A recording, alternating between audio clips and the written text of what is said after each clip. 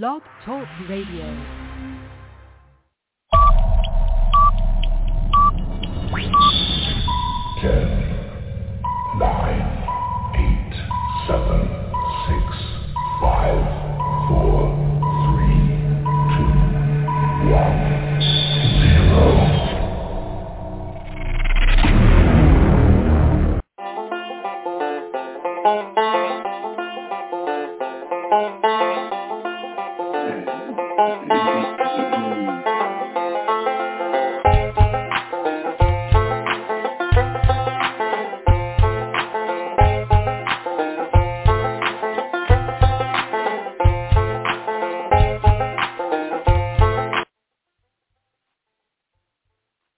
All right, my minions, welcome to The Balance. It's Saturday morning. We do this thing called The Balance every Saturday morning where we break down this crazy world of sports. I am your captain. I am on loan for God, and for the next 2 hours or so, we'll be talking about some of the hottest topics in sports. Starting things off will be Fantasy Football Huddle with Nate Snyder, our fantasy football guru. Also, we've got Adam Jividan, our college football cohort and partner in crime. We'll be breaking down the college games. There's a big one, but unfortunately, I'm afraid it's going to go in the other direction, and that's Wisconsin and Indiana today. We'll touch on that a little bit as well. Ed Kratz, beat writer for the Philadelphia Eagles at SI.com, joins us in breaking down Week 9. Can you believe that you're already in Week 9? And we're going to talk about how awesome I am in Week 9 in fantasy football here in just a moment. That is provided that I'm allowed to continue to talk. My voice is not doing what it's supposed to be doing. But, hey, we move on. And then Matt Hicks, you've known him for a long time with WIBC and other radio outlets here in Indianapolis. We're going to take some time to reflect on the loss of Bobby Knight. So as we know, he passed away this week. So we're going to talk a little bit about the memories about Bobby Knight, but we're also going to be touching on that throughout the entire show. We like to say we like to dedicate shows to things. So today we're certainly dedicating the show to Bobby Knight, the loss of Bobby Knight. My name's Sean Marcosel, Presidente. Stick around. It's about to get good.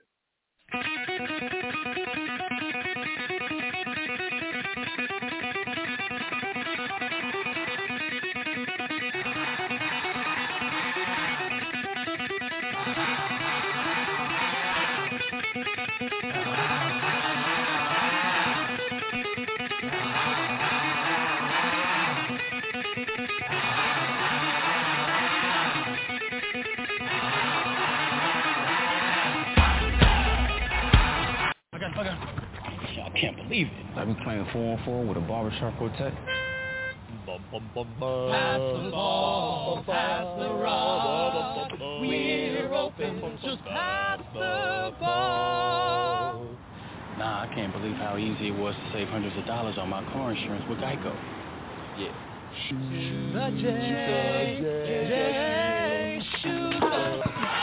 Believe it, Geico could save you 15% or more on car insurance.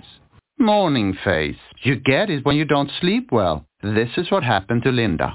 Morning, guys. Good morning. Ah, what is that thing? It's me, Linda. Oh my God, it talks! Run!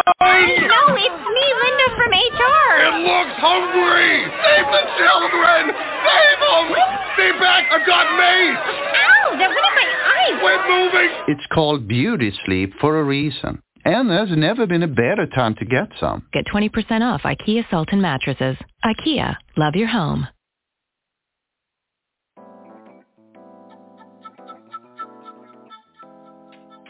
Oh, hi. Hey. Seen on the board, do you guys have Black Rifle coffee here? No, I'm sorry. We only carry good small batch coffee here. Well, it is great small batch coffee. Well, that really can't be unless it's fresh roasted, so, Well, it is fresh roasted. I don't think you know what that means. You know what this is?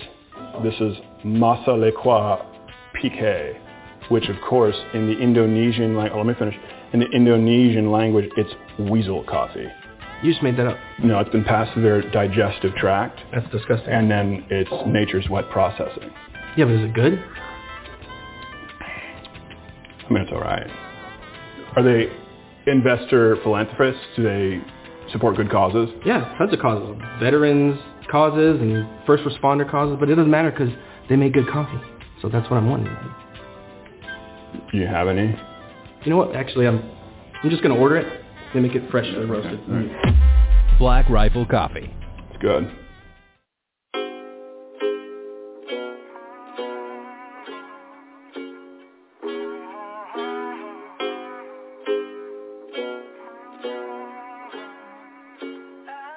Yeah, I'm gonna take my horse to the old town road. I'm gonna ride till I can't no more. All right, and welcome back to the Battle. Time to kick things off with Fantasy Football Huddle. Joining us now is Mr. Nate Snyder, who's been on kind of where in the world is Nate Snyder? But hey, we know where he's at now. He's right here with us. How are you, sir? Oh, I'm doing well. Freshly recharged. Needed a little break there. I get it. Great. You're a new daddy, and so you got to take some time. Well, thank you for joining us. We're going to get into some fantasy football here in just a moment, but I know that you are an IU grad as well as I, and so certainly, Bobby Knight was known throughout the entire college world, college basketball world, but he was especially known here in Indiana. I'm in Indianapolis, but I went to school in Bloomington. My years growing up, put it that way, were filled with memories of Bobby Knight. So maybe if you want to take a moment and reflect on what Bobby Knight was, maybe not even to you personally, but just to you in the history of your life, what are your thoughts? Oh, he was awesome. I think he was just, the general, obviously. People comparing, my high school coach is very similar in the way, he's got a big stature. He can be intimidating, but he's a great guy if you know him. He doesn't let what people say, affect you. I think Bobby Knight was the same way from what I hear. And, anything with Indiana, if you want to talk about success in sports, Bobby Knight was mentioned. There was a game I broke my leg in my sophomore year, so I was injured, and I was on the sideline. And during kickoff, they like to get everybody amped up, and I was holding a chair up. I don't know why, but I just grabbed the chair and was holding the chair up while I jumped up and down. And somebody at Yahoo Sports captured it and said it was a Bobby Knight memorial, which it wasn't at all. I just grabbed the chair, held it up, and that was the end of it. But just the fact that they can draw something to Bobby Knight from that is kind of lets you know how immersed in the IU culture he is. So, really, really sad day there. Yeah, absolutely. He's obviously known for that chair throwing incident. It was only one time, and it was a brief thing. Should it have never happened? Yes, it should have never happened. But that was Bobby Knight. Bobby had an unorthodox at best way of coaching, but he got results. And he still remains probably one of the highest graduation percentages in college basketball. So, if you didn't study, if you didn't do the things you had to do academically, well, you weren't going to be on the court with Bobby Knight. And he was very, very strict about that. So the players knew who they were going to go play for. And he was one of the greatest recruiters of all time. So they knew what they were getting. And look at the results. I mean, if you look at the hierarchy or the lineage of just great coaches and players who have came to include the current IU basketball coach, when you think about Steve Alford, you think about Calvert Chaney, just think about numerous of people who played or coached under Coach K at Duke. Look at the legend that he is, but his legacy is directly tied to Bobby Knight. So Bobby Knight, he'll be missed, but yeah, like you said, he was known as a general and won 3 national titles at IU. And it's unfortunate the history how the history with IU ended, but it was really cool a few years ago that he's like, I need to go back to IU. And so IU Purdue game, and that was cool, dude. Did you get a chance to catch that game? A little bit. What'd you say? I said, did you get a chance to be there or catch that game when Bobby Knight came back? I did not. No, I can only imagine that place was just berserk. It had to have been such a cool moment. I wasn't there. I've seen him one or two times in Bloomington around, with his family, but which I thought was really cool. Obviously, I didn't go up and talk to him or anything, but I just thought it was cool seeing him immersed in it, down, because I love going down to IU just for any reason at all. So, seeing him down there is even better. Yeah, I was just down there for homecoming. I wish the outcome would have been a little bit different, but yeah, I love doing it. And this time of year too, who doesn't love going to IU? Well, let's go into some fantasy football. I played you just 2 weeks ago, and I thought this is gonna be my loss. This is when it happens. It didn't happen to you, dude. Hey, I'll tell you what. I have the most points scored in our league and the most points scored against. So I'm getting everybody's best week after week. It is brutal. Over 1,000 points scored against me so far. So you're give me your team name again. LVM #Blitz. That's right. So you're playing Kevin this week, I think. Yep. Good old Jen. That's Jacob. I'm playing Jacob this week. I was going to say, that's Jacob. Yeah, because I thought I was playing Kevin. Oh, well, I digress. So talk with me a little bit about your strategy each and every week. Like you said, we've had some ups and downs with our teams, and that's what Week 9 is all about. I'm 6-2, so hey, did you ever say rub that? It in. I'm 6-2. Yeah, exactly. But so let's talk a little bit about your. Happy to be. Talk a little bit about your Sunday morning, honestly, I wait till Sunday morning, let the dust clear of everything, make sure I have my injury lineup checks. I mean, I do the obvious moves if they're on a bye, but you go into Sunday, Saturday, whatever day that you do, you say, okay, this is when I'm going to look at my fantasy football league and I'm going to get myself set up for the weekend. What's your process on? Yeah, I just throughout the week I check on my players, kind of read their news stories. That's why I love that ESPN app there. It links those news articles there in the bottom. So I like to go down, click on those, and kind of see what they're saying about them. If they're questionable, see why, kind of see what I think, how they're going to end up. And then early on in the week, try to make some trades. And then as I get closer to game day, I just kind of check on my roster. Look at their projected and click in to see why. If something's a little lower or a little higher than what I think it should be, I'll, read up on that player a little bit. But basically at this point, I'm just trying to put a full roster out there without somebody being injured or having a bye, which has been a challenge in itself. Well, that's what I do a lot. I work the waiver wire a lot during the week. And I don't typically, a lot of times I'll pick people up and don't even play them. I just stick them on my bench for the event of a bye or the event of an injury.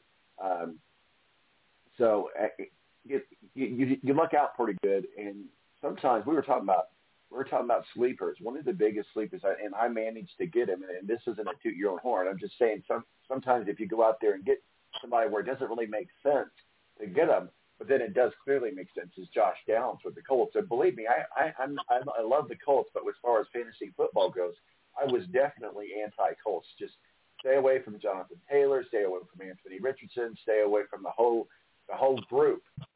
But then I picked up Josh Downs, and I thought, well, I'll just keep him on my bench. And then I realized he's a very, very clear target for Gardner Minshew, who loves to throw the ball. Have you picked up any what you would call sleepers that you're like, see, that's when you're like, okay, yeah, now I picked him up for this. Do you have any guys like that?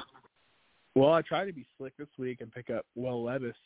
Thought maybe, he's going to start and we could find a new Peyton Manning here and Will Levis with his first start, but, that didn't pan out very well for me. Luckily, I had him on my bench. So, he had 8.68 points this week, but I thought, man, he could be a sleeper because he comes out. I didn't think anybody would really think to do that. So I picked him up, this week on waivers. And he's sitting on my bench. He's a backup quarterback for me. So if he's going to play the rest of the year, not really a bad move there. And then who else did I pick up on waivers? believe I got Tank Dell real early on. He's done really well this year. Not a lot of people have him. I'm looking. He's 55% roster, it says, but he's averaging 12 or more points a week for me here. And I was hurting at receiver. I have T. Higgins, who I drafted early. I thought he was going to do really well this year. He's averaging single digits, so I needed to kind of fill that gap. So I picked up a couple of receivers trying to find a sleeper there. I've said I'm a firm believer in sleepers that they can be or break of your team. A lot of times we don't do so well in sleepers as we had originally thought that we would. But I've always said that sleepers are there. Let's kind of go through what our lineup is, and then we'll go through some stardom and setups and see what we come up with. Let's go ahead and start with you this week as far as your team yourself. Let's go ahead and who are you starting at quarterback, and who's your matchup? Go ahead. And who's my what? Who's your matchup quarterback? I got Josh Allen. Yeah, Josh Allen, of course. He's matched up with Patrick Mahomes this week, so that's going to be a good one for sure. Well, I still got Tua in my lineup. I traded off to John Trevor Lawrence, and that's only person. The only person I let go of was for Trevor Lawrence. I needed some running backs for my depth. So right now I'm at one quarterback. I plan to go in after this week and find me a backup quarterback. But right now Tua is doing exactly what Tua does, and that's win games. For the Dolphins, matched up against Sam Howell with Washington. Not too overly concerned about that particular matchup. Who you got in your running back slots, flex slots? I have Kenneth Walker and Kareem Hunt, and we're matched up against Bijan Robinson and Tony Pollard. Cool. I have Joe Mixon and Romano Stevenson with the New England. His name is as long as his jersey is, I think. And then we're going up against Aaron Jones and Jerome Ford. Wide receiver, who you playing in your active roster in wide receiver slot today, this week? Good old Michael Pittman Jr., fun to watch there. He was targeted a million times last week. Oh, yeah. And then Nico Collins from the Texans matched up against George Pickens, who had a wonderful 1.9 points there for my competition. And then Adam Finland, who's historically very good. So, as I mentioned, I picked up Josh Downs, so I've got him playing on my active roster. And in my trade with Tripp, I picked up Tyler Lockett from Seattle, wide receiver from Seattle. And the thing about it is, last week I was like watching him just light it up. I'm like, yeah. So we'll see. We'll see if he continues to dominate like he did last week. But yeah, Tripp texted me, goes, I'm going to need to rescind on that. I said, there is no rescinding now. You sent it to me. I accepted it. So that was, there's a reason you accepted it. Yeah, and then Devontae up against Devontae Adams and Garrett Wilson. Tight ends. Who you got on tight ends? Trey McBride from the Cardinals, and I picked him up either this week or last week. I had a bye, so I had to fill a tight end spot there. And then going against Jake Ferguson from the Cowboys. Now, I think I've told you this before, but what I do with my defenses and kickers, it's nothing for me to drop them on Sunday morning an hour before the game and pick up another defense, right? and or kicker, depending on what's going on out there. So it's very common occurrence for me to drop a defense that week to week. So right now, at the current slot in my defense, I have the Giants, and Kevin has the Ravens. What's your defense look like? I have the Bills, my defense, and then I'm going against the Seahawks defense. And then going down to kicker, and then we'll get over to some of these other slots here. But I've got Jason Sanders. He's managed to stay on the team for 3 weeks now. sticking for Miami, and so as Tua does well, Jason Sanders does well. We'll see how long he stays on. But for the moment, he's my kicker, and matched up against Jake Elliott with the Eagles. And of course, they're at Dallas. This is good. That's going to be a good matchup this week as well. And Miami's at Kansas City, so we'll see how that plays out. And that's over there in Germany, Frankfurt, Germany. 2 weeks in a row of football in Germany. So I am almost to say I'm done with the overseas. It was a novelty when, you did once a year. It was always Jacksonville. Now we're up to 4 games in Europe, and they're even talking about. Yeah, they're even talking about, hey, let's give them a Super Bowl. I mean, let's slow it down, people. Yeah, whoa. Don't be giving away our Super Bowl. Giving away our Super Bowl. That's right. That's another argument for another day. So let's just go ahead and go through some what I call just start them and set them, and we'll see how we agree or disagree with. Let's talk a little bit about some of what I call rookie stashes. And these are rookies who have not quite yet proven themselves, but they are doing well in the fantasy waiver wire and doing okay. Demario Douglas has a 26% target per route run rate for this season with Kendrick Bourne. What are your thoughts on Demario Douglas? He's tricky. He's like a lot of people I've picked up. He, he's trending in the right direction with his targets. He seemed to be going about 2-3 targets a week there for a while, and now 6, 7, 8, 9 going up the scale. It looks like here. So kind of depends. If you need some depth, I think he's a good start for you. But if you have some tried and true touchdown scorers, 8+ targets a game, then I'd set him.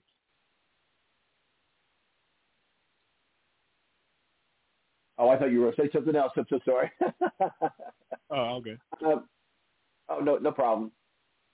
I lost my place, dude. You made me lose my place while I was sitting there listening to you. I got it. I'm back. I have too many tabs open. I do the same thing at work, dude. I have way too many tabs. Right. Tabs will get you. Jonathan Mingo. Maybe a Mingo ate your baby. I had to work that in there somehow. I know this thing is Dingo. You ever see the Seinfeld episode where Lane goes, maybe a dingo ate your baby? I've never seen that, no. You've never seen Seinfeld? I've seen episodes, but no, I've never been a tried and true Seinfeld guy. That's okay. We'll let you pass on that. But Jonathan Mingo, he's 18% of the rosters. And if you tell me someone this week's stash column was going to be featured on a fantasy football huddle, that's where I find the jewel of that, I guess is what I'm saying. But what are your thoughts about Jonathan Mingo? I think that he's a good solid. If he's on the waiver, at least put him on your bench. Yeah, he's solid. You look at games he's played, and he missed a game and just got off a bye. So you're safe there on byes. You're not gonna grab him and then him have a bye when you need him. So he's scoring. I think he's good for 10 points. If you grab him, you need 10 points. Yeah, definitely. He's somebody I would start. Well, most definitely, and that's what a lot of people are like. Well, rookies you just don't know what's going to happen, and that is very, very true. But at the same time, if they're doing well, go out there because, like I said, he's only on 18% of the rosters out there. So here's the other thing that I don't always put a lot of stock in, and that is the what ESPN spend is. Well, this isn't a good fantasy option for you this week. And you get caught up in that, man, who am I going to play? That's just a scope. That's just a look. Many times, I can't tell you how many times I've just ignored that and went on and had a great game with that particular player. Do you put a lot of stock on that spin that ESPN says? No, I don't. I look at statistics. I look at if it's an offensive player, what's their defense look like they're going against? Historically, how has someone in that position done this year against them? No, I don't really look into all that. People always have their opinions. Well, let's go ahead and go around the league here, and let's do some stardom and sevens while we got here just a few minutes here. Let's talk about the Chiefs and the Dolphins in Germany. We just talked about that.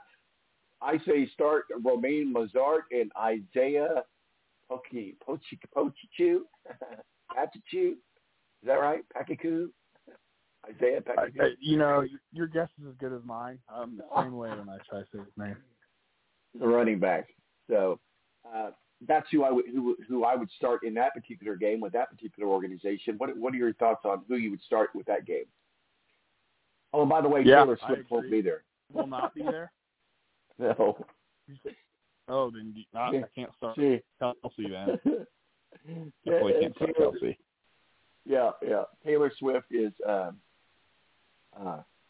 officially been ruled inactive for the Kansas City game. Yeah, I agree with you. I think it's going to be an offensive battle. I think that game's going to be an offensive battle, truthfully. If you got on either side, if you got players on either side on your team, I would start them. But in all honesty, I'll probably miss that game. I don't do the 9:30 games too well. I'm a stay up late Saturday night and sleep in on Sunday because I don't have to get up and do anything on Sunday kind of guy. So I'll probably end up missing, or at least the first part of the Germany game. Although I will make a change for that, and you'll have to join us. We're thinking about going downtown to the Ratsko for the watch party for the Colts. So that's something you can do. Ooh, that'd be fun. Can you imagine though if you're you live in Miami or Kansas City and this game's going overseas, you would be so upset because this is going to be such a good game. This is probably the game I'm most excited for this weekend. Oh, this one or the Colts game in Germany? This game right here. Oh, okay, gotcha. The Miami Kansas City game. Let's move on over to the Vikings are at the Falcons. I would set Alexander Madison here and start Kyle Pitts. Definitely start Kyle Pitts tight end with the Falcons. He's going to score you some points. Thoughts? I agree. Yeah, Pitts is, he's another one of those household names. If you got a household name on your team, start him. Or or a name that you can't pronounce. Right. The names you can't pronounce are always going to be your best players. We got Seahawks at the Baltimore Ravens. I would set Tyler Lockett in this particular matchup. Go ahead and start Gus Edwards, running back for the Ravens. He is a beast and certainly right alongside Jamar Chase. That's one of the things that makes the Ravens a lethal weapon is Gus Edwards. Thoughts on that? Yeah, totally. You just got to look at the defense in this situation, see kind of how that defense is performing. What's their weakness? Are they more pass or run based? They put 8 in the box. So I'm right there with you. I agree. Cardinals are at the Browns. Start Amari Cooper, a wide receiver for Cleveland, and we saw what kind of damage he could do when he was here in Indianapolis. Amari Cooper, start him. What are your thoughts on him? Yeah, I like him. He's good. The Browns are, they're 4-3, but they're a dangerous team. They can beat anybody. So, I definitely start him. Yeah, he'd be one of my best options if I had him on my team. Last game for this week's fantasy football huddle. Nate Snyder, Los Angeles Rams at Green Bay Packers. Start Darrell Henderson Jr. in this one. Set Christian Watson. Running back Darrell Henderson Jr. with the Rams have really proven to me that he has earned a spot as a fantasy starter. Thoughts? Yep, same thing. If they're going to him, you got to start him, which they're starting to do more. 100%, definitely. Got a big weekend planned, do you, with the fam? You going to do anything fun? Or we're figuring that out. I don't know. We were talking about doing some stuff last night, but that's what I figured off the podcast here. We're going to go up and see what we want to do today. So nice. Something. Don't know what. Do something. Tonight, we're going to the Pacer game, and we get to sit in the suite of our shared employer that we work together. So keeping their name out of it, but yeah, we went to the Pacer game. Yeah. Sitting in our employer's nice suite tonight, so that'll be fun. About time they put you in the suite. Jeez. I tell you, I lucked into it. I really did luck into it. I put on the our channel there. Hey, I'm looking to buy some Pacer tickets because a lot of times people have tickets that they're not, Colts game, Pacer game. I never got anything from it, and then so the other night I was just like, let's just buy them. So I bought tickets, and then the next day I get a Slack and they're like, hey, we got some room in the suite. Would you like to have that? I'm like, yeah. She's just sent it over to me. So that's awesome. I was like, Ryan, my boss, our favorite thing, he goes, now, whatever we do, and there's alcohol involved, he goes, it's a work function, don't be a dumbass. It went from a non-work event to a work event. Have fun, but don't be a dumbass. That's our team. Be sure to send me pictures. I've heard it's really fun. So. I will. Yeah, I've heard the same thing. I've heard a lot of people talk about it. Of course, the AEs, they do a lot with it, a lot. But anyway, it's going to be fun. I know there's going to be some customers there, so I won't be dancing on the table and taking my shirts off. Best behavior. Best behavior. All right, my friend. We got to get into some college football talk. You're more than welcome to stay on, but I know I had you till 9:30. But you got to go. Or you want to stay on? Yeah, I'll run. We got to figure out what we're going to do today. But I really appreciate it. I do love college football. So yeah, next time I'll stay on. I love college football. That's what I like to watch. Sounds good. All right, buddy. We'll talk with you soon. Awesome. Appreciate it. Nate Snyder, helping us jump in on our fantasy football huddle. Him and I are colleagues, and so it's fun. And he's also in our work fantasy league. But the guy coming up next, Adam Jividen, super Browns fan, super Cavaliers fan, super duper Guardians fan, all around great guy. Our college football partner is also in another fantasy league of mine. So he's had a tendency to dominate. But newsflash, I am undefeated in our current stash, if you will. My name is Tom Michael Presidente. We'll be right back with college football talk right here on the Balance Radio Network. Rihanna. Good girl going bad. Take 3.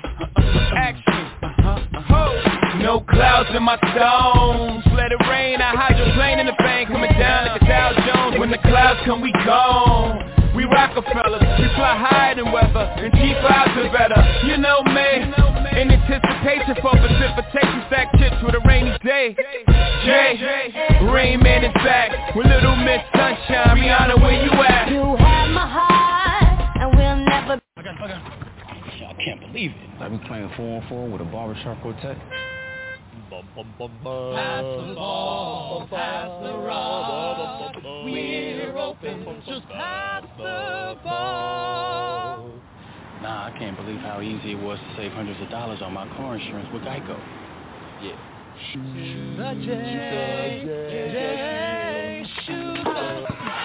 Believe it, Geico could save you 15% or more on car insurance. Morning face. You get it when you don't sleep well. This is what happened to Linda. Morning, guys. Good morning. Ah, what is that thing? It's me, Linda. Oh my God, it talks! Run! No, it's me, Linda from HR. It looks hungry! Save the children! Save them! Stay back! I've got mace! Ow! That went in my eye. Quit moving! It's called beauty sleep for a reason. And there's never been a better time to get some. Get 20% off IKEA Sultan mattresses. IKEA, love your home.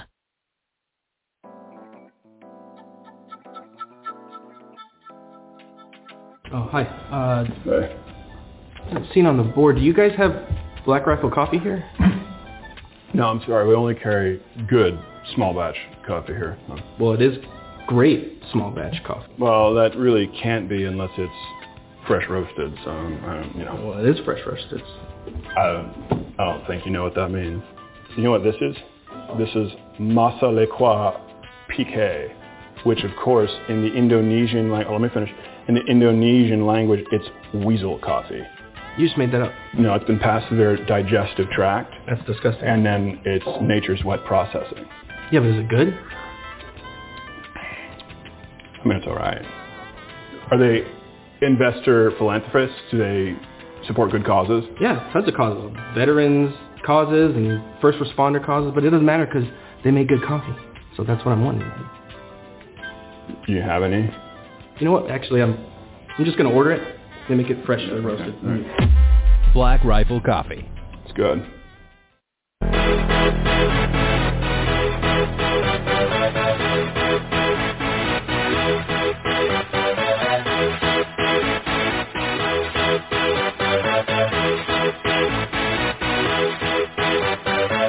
Y'all ready for this? Big Ten coaches met on a call Wednesday with Commissioner Tony Petitti. Today, athletic directors stepped up. They are pushing for the Big Ten to suspend Jim Harbaugh for 1 or 2 games under the conference's sportsmanship policy regarding the sign stealing investigation. This according to reports from Yahoo and ESPN. Michigan could appeal or even threaten legal action if a suspension comes before the investigation concludes. It was Michigan State Athletic Director Alan Haller who reportedly made the strongest push. He said he was worried for the safety of MSU players once he received the call from the Big Ten the Wednesday of the rivalry week. Haller also said the conference was hypocritical for making MSU suspend players last year during an investigation into the Michigan Stadium tunnel, but that the conference is waiting for the investigation to play out in this instance. Purdue head coach Ryan Walters spoke out publicly against U of M on his radio show. It's unfortunate, and what's crazy is there aren't allegations, like it happened. You know what I mean? And you know, there's video evidence, there's ticket purchases and sales that you can track back, and you know, we know for a fact that they were at a number of our games, and so you know, we've had to teach our guys a new language in terms of some signals. So it is what it is, but we're excited to go play, and I think it'll make for a great story. Only adding to it. All right, and welcome back to The Balance. Thanks, Nate Snyder, for helping us break down our fantasy football huddle. Joining us now, Adam Jividen, our college football cohort, and co-pilot, I should say, partner in crime. How are you, Adam? How's it going, sir? I'm doing good, Tom. How are you, man? Hey, man, never better. So I got to know, and I should follow it more with all of my leagues that I'm in. But how are you doing in our league? I could look. Oh, terrible! I had so many guys that got hurt like week 1. I was like, well, it's gonna be one of those kind of years. Well, this is the first time ever doing this league, in this particular league, that I've gone 8-0. There you go. There you go. I'm out there sign stealing, buddy. I mean, if that's what it takes to get it done. Apparently, you know, you can have that in common with – see, now they're no longer that team up north. They're those cheaters up north. And then I've even seen some Ohio State posters call them the cheating up north team because that is a really inappropriate acronym. Well, you know, obviously it is what it is. You know, we'll see what happens. From what I've heard, I don't expect Jim Harbaugh to be the head coach of Michigan past this Saturday. Which, you know, I do want to get into that. It's an absolute valid point. I heard, and I think I shared with you as well, that they had rescinded his contract. That's never good. Now, I wonder about the legalities of that. If they rescinded his contract, are they still obligated to pay him? This would be a situation where he would be fired with cause or would resign and get it. So one of two things is going to happen. They're either going to fire him with cause, which would be the most, obvious firing with cause ever, because they're probably also going to get absolutely hammered by the NCAA in the offseason. But I anticipate he'll get fired with cause, or he'll resign and receive some of his buyout quietly. Well, what I wonder about, and I haven't seen all the videotape evidence and all that. I hear that it's out there. I'm sure the Big Ten is doing their investigations. I haven't seen the results of those official investigations, but I would think, and this is just me, because I don't know, but I would think that if you're going to fire someone with cause, you've got to have that cause. And I don't know that they the have amount it of video yet. evidence. No, they do. The amount of video evidence is pretty damning. Like, there's no Tom, there is now over 30 reported teams that had found Connor Stalions tickets. There's video evidence of him doing recording on the sideline from those stands. There's video of him being on the sidelines at a Central Michigan State game. And then there's video evidence of him holding signs, illustrated signs, that depict what the hand signals are going to be from the opposing teams. There is a mountain of evidence that anybody that says there isn't is frankly not actually paying attention and just listening to maybe some media pundits that, for probably financial reasons, are kind of burying their head in the sand. But the evidence is, and then on top of that, Harbaugh goes immediately, as soon as that broke last week or 2 weeks ago, the first thing he says is, "I've never heard of the guy." And then what does Yahoo do to basically prove that Jim Harbaugh's a liar? They immediately post over 40 pictures of Harbaugh talking to him on the sidelines. So that. I mean, I saw that. I did see that. I don't know. I don't know how you can say there's not a mountain of evidence. I mean, there's more evidence for this than, I mean, golly, any investigation I can think of recently. Down to they found recently, like the other day, it was just unearthed the expense reports for the purchases of the tickets and mileage and air travel signed off on by Jim Harbaugh. Oh, I thought you were going to say something else. That's twice today that I did that. I thought that you guys, I did that with Nate a while ago. No, I don't disagree with you at all. Now, the next thing you might ask, okay, where does Jim Harbaugh end up at? And you and I talked via text. Here's the thing. This might be his gateway into the NFL. Now, you and I talked about this week, but not so fast, because according to what Ian Rappaport said last week, that the NFL is not going to just let him stroll in. Because they kind of dealt with this same thing with Bill Belichick in Spygate, very, very similar. But you got to ask, and maybe I'm just naive in the world, Jim Harbaugh and Michigan can't be the only team doing it. I would say pretty much all successful programs do something similar to that. Maybe not as obvious as what's happening but do something. So I think here's what is known. You can have someone on your sideline trying to figure out the signal of the opposing team during the game. But to send somebody in advance who's recording the sidelines multiple times, they said he was documented over 8 Ohio State games. Like, Tom, we're talking about a dude that prior to 2021, which is when this supposedly started, he had a barely over 500 record when it came to big games, to now they're dominating teams. I would say this goes far beyond what other programs are doing. When you have NCAA administrators and longtime people that are like, this is another level. This isn't just, and even former coaches who don't have any. They don't have like an axe to grind, or they don't have an agenda. Like I've heard like guys like Rick Neuheisel. Remember Rick Neuheisel, former Washington coach? He's now works with CBS, and he was like, he does a lot of coaches clinics.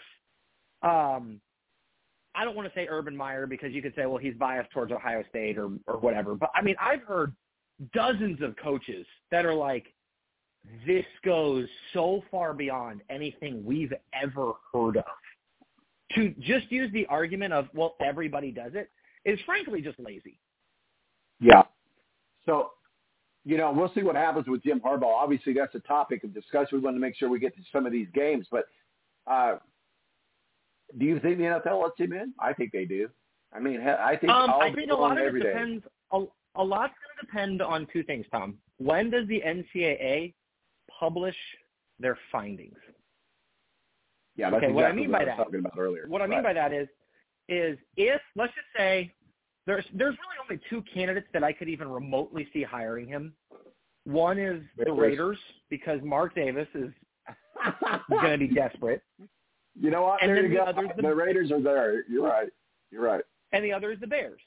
And I think the Bears, even though Kevin Warren, their president, is the former Big Ten commissioner, I could see the Bears doing it because, again, Harbaugh was a former quarterback there. They can try to spin it as he's one of our own.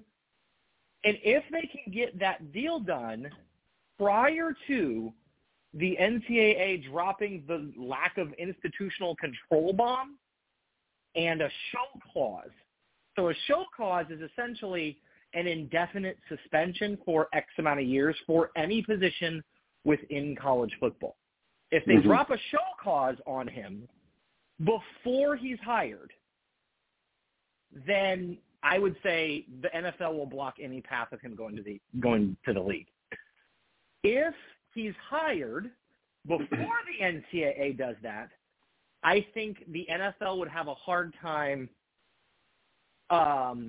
doing any sort of a significant, like they could maybe slap like a couple game suspension on him for like the whole like you made the league look bad kind of thing, but that's it. Now, again, those are kind of the only two places that I even think would even entertain the idea of what the circus that Jim Harbaugh would bring. But you mentioned those are the two landing spots that make the most sense. You mentioned the Raiders. I mean, let's look at this. Josh McDaniels, brain fart. Who's the other guy they fired before Josh McDaniels? John Gruden. John Gruden. So I'm sorry, why that name doesn't just roll off my tongue. So look at that. That's the perfect three stooges. Jim Harbaugh, Josh McDaniels, and John Gruden. That's the perfect fit for the Raiders. We got it. We got it figured out. Let's move on. The Ohio State Buckeyes are on the road against the Rutgers Scarlet Knights. And, I don't know if there's a lot to analyze and break down with this game. But I can tell you I was disappointed with how Indiana played Rutgers.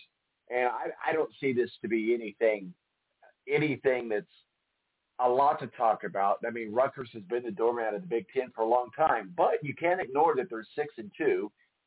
But you guys are 8-0. I don't expect for 1 minute that Ohio State's going to lose to Rutgers. The spread is 18.5. I think they'll easily cover that.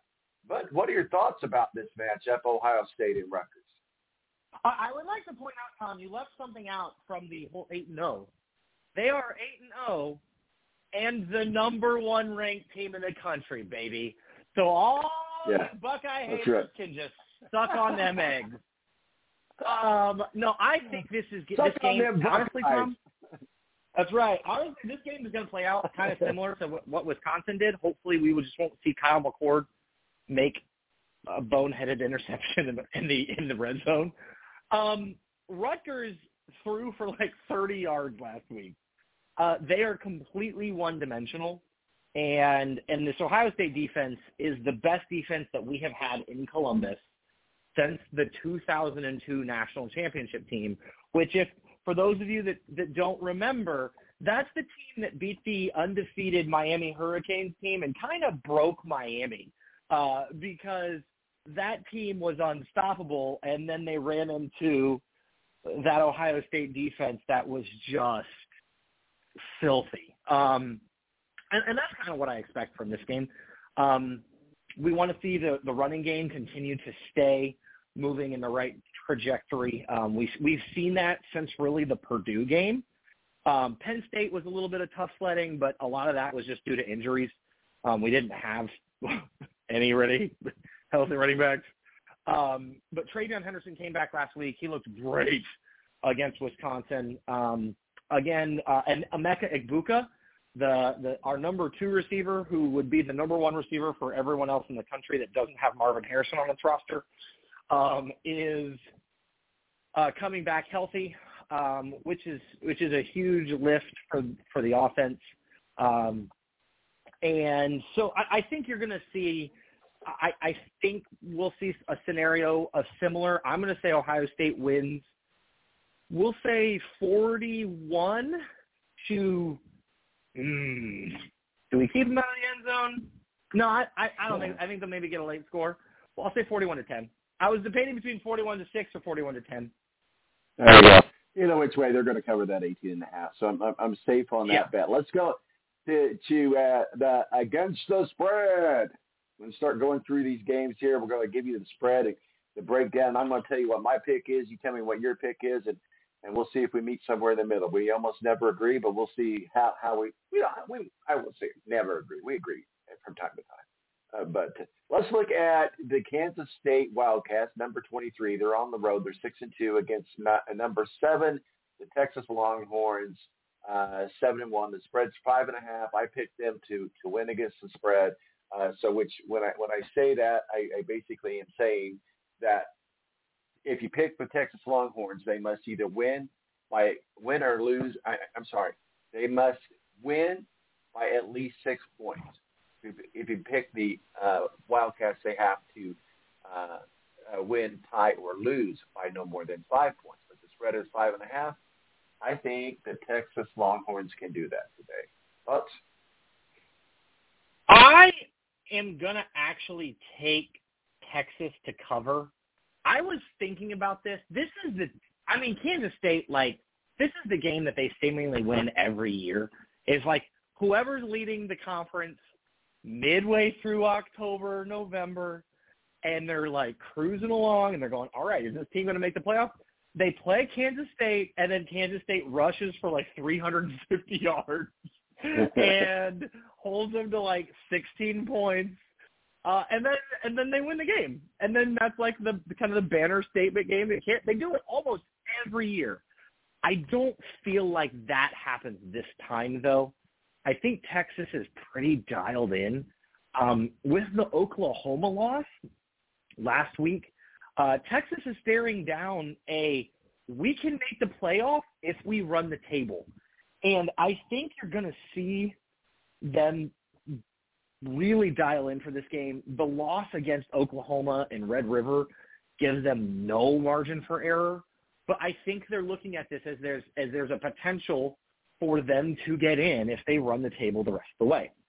You would have seemingly the Big Ten champ, which at this juncture, looks like Ohio State, especially if Harbaugh gets fired. I think it's kind of going to be a foregone conclusion. The winner of the SEC, which no one really knows how good Georgia is this year because they haven't played anybody. We'll probably get to their game, I imagine, later.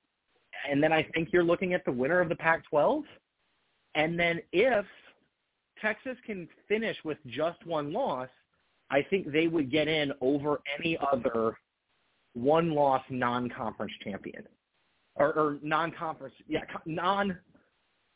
another non-champion from a different conference, i.e. a Michigan or the loser of the Pac-12 or an Alabama if Georgia got in scenario. So Texas has the playoff right there in front of them, but they got to run the table. And so a win today at Kansas State, I think it's not only imperative, but they also have to maybe look a little good doing it. So I expect Texas to cover.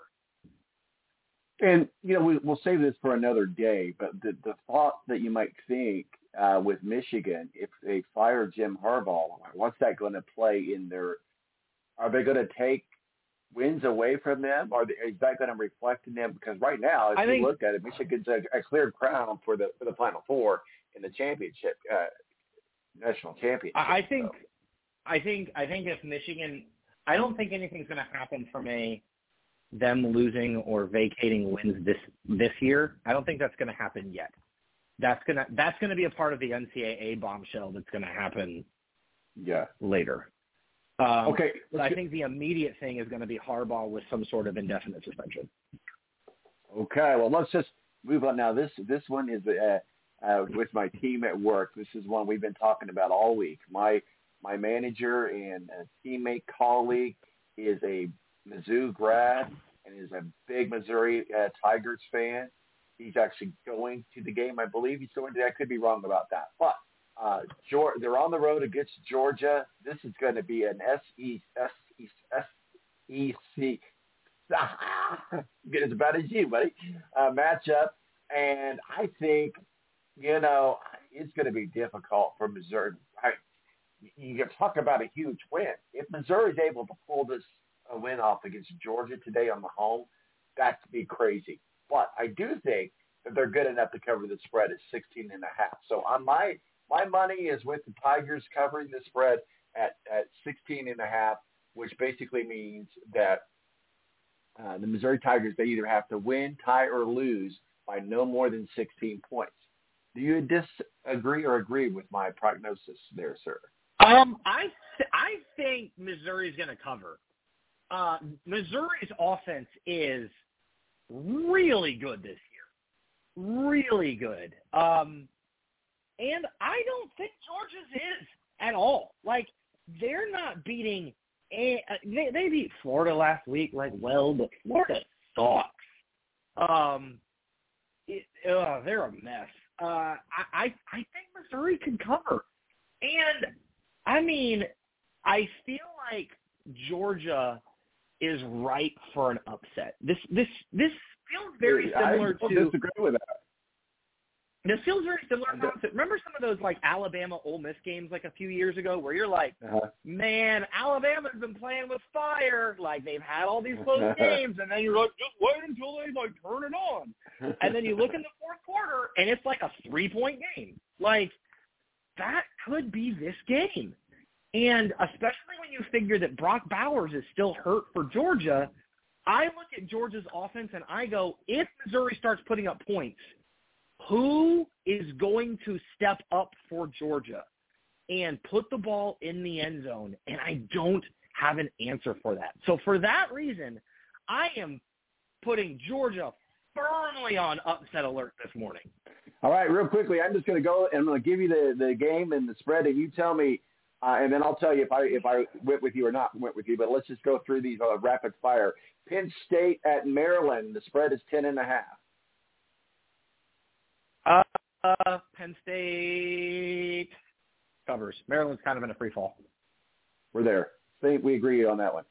Oklahoma Sooners at Oklahoma State Cowboys. The spread is 6.5, and Oklahoma State is the home team here.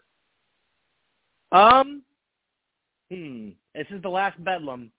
There's going to be a lot more to Oklahoma State than it does Oklahoma. I'm going to go. I think Oklahoma State's gonna pull it out. Maybe not win, but they're gonna cover. It'll be under 6. Okay, we agree on that one. California Golden Bears against the number 6 Oregon Ducks. Cal's on the road and Oregon's at home. 23.5 is the spread. Oregon covers. They're trying to win every game by 1 million to try to appeal to the playoff committee. Okay, we agree on that one. Next is the Purdue Boilermakers on the road at the Big House in Michigan. 32.5 is the spread. Was it 32.5? 32.5. I think this is the game that Michigan is dialed in for. I think next week is when the chaos starts happening with them. I'm going to say Michigan covers. Michigan covers. LSU on the road against Alabama. The spread is 4.5.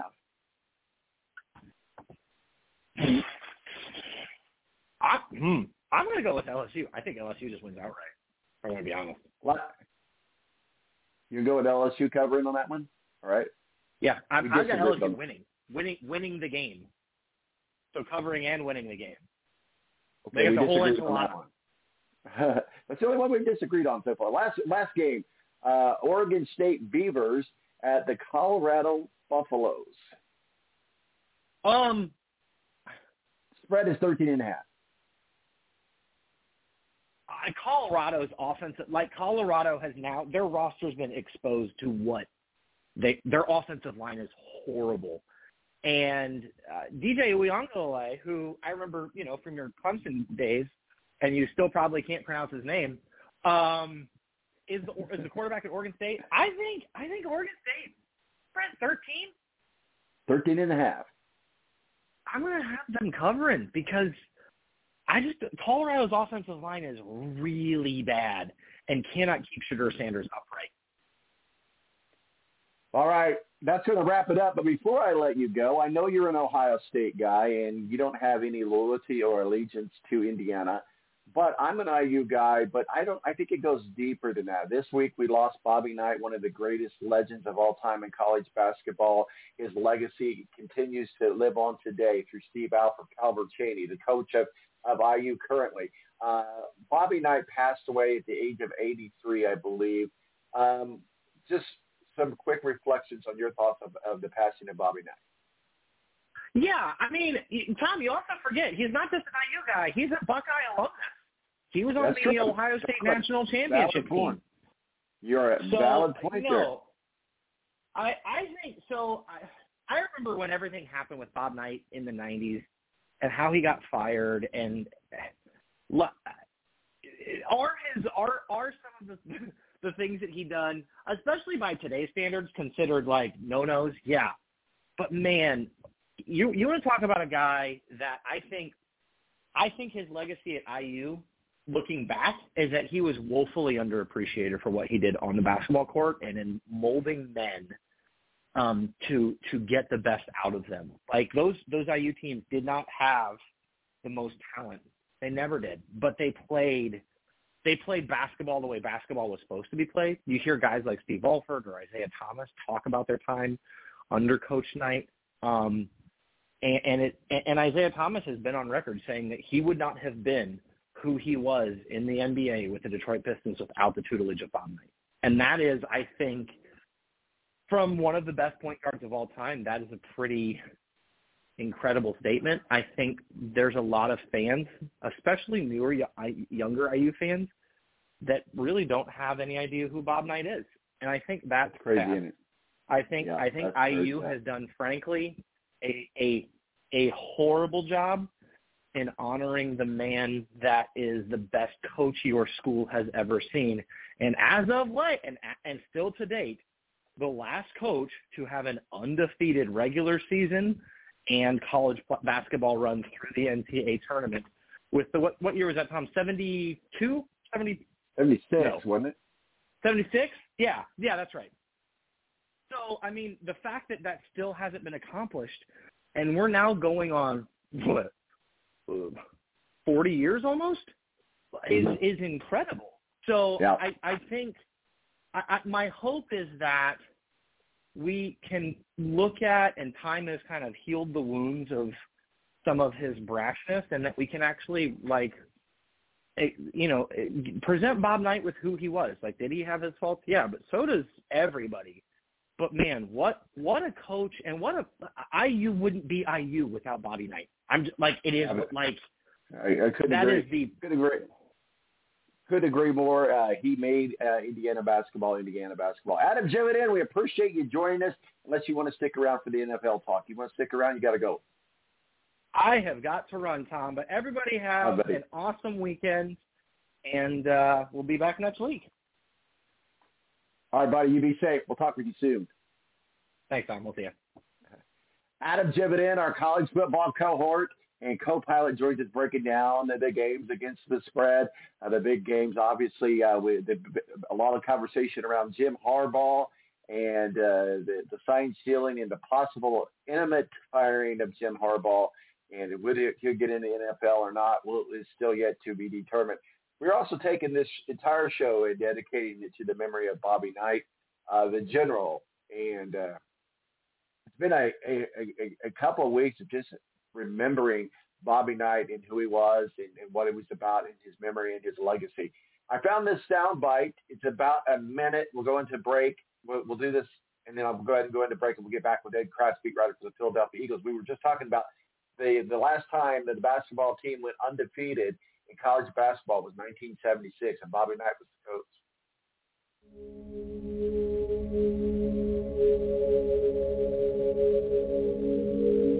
The first day I walked into the locker room, there was a sign on the wall, Kentucky 92, Indiana 90.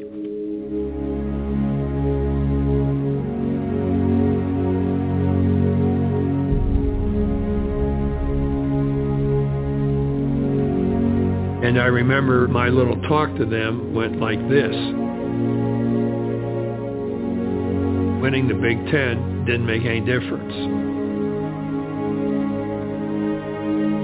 And winning the national championship didn't make any difference. If you will continue to work and follow what we want done,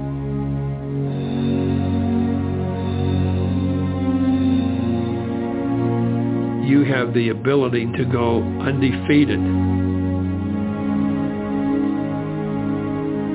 And anything less than that would not be the equivalent of what your capabilities were. And I said, that's all. And we started practice the next day. I think he felt pretty comfortable saying that, but he also put that carrot out there as well. Again, the psychological part of what Coach Knight does is infinitely more important and impactful than just the X and O's. It's about his ability to get you to do some things you don't think you're capable of doing.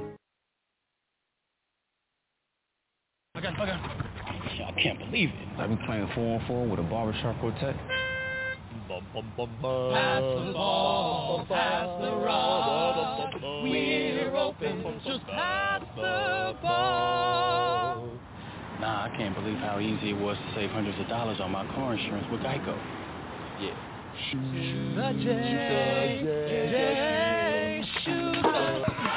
Believe it, Geico could save you 15% or more on car insurance.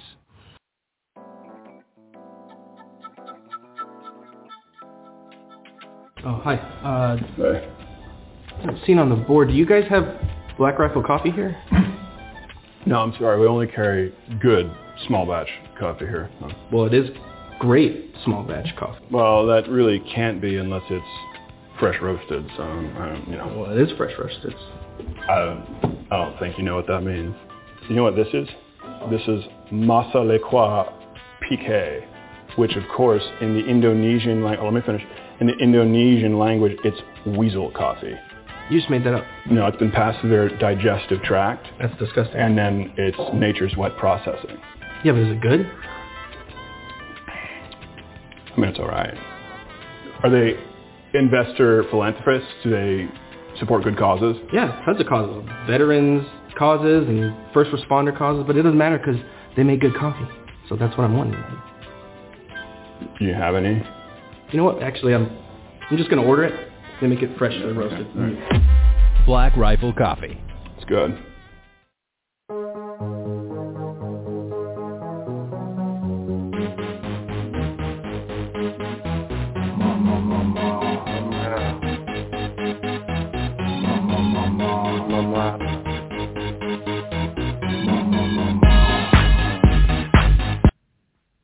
All right, welcome back to The Balance. Thank you, Nate Snyder, also IU grad, former IU kicker, and a colleague of mine in fantasy football, player with us, breaking down fantasy football huddle, and also looking back at Bobby Knight as well. Granted, he played football for IU and was a kicker, but still, the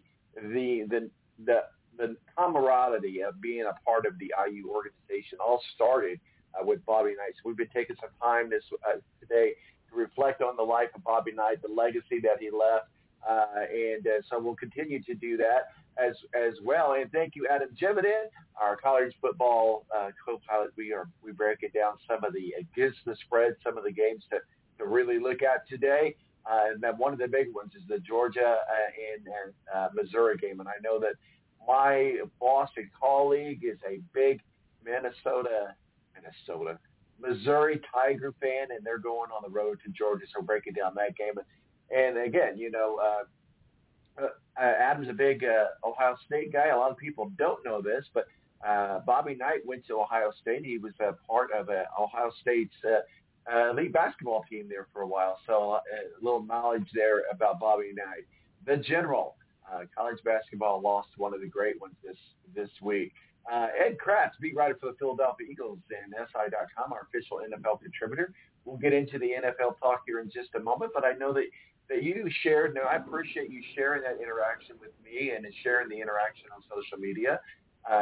Everybody has their thoughts, but I ignore comments. But I appreciate you sharing your memory of Bobby Knight. So I thought, we don't have the actual interview, but first of all, how you doing, sir?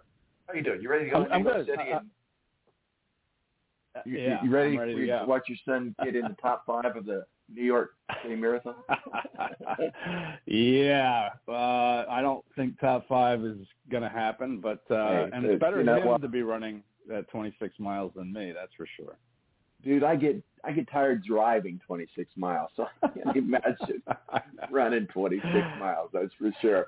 But I appreciate your memory that you shared with me about Bobby Knight. Obviously, the closer you are to the Indiana program, the closer the closer to the heartstrut that Bobby Knight had.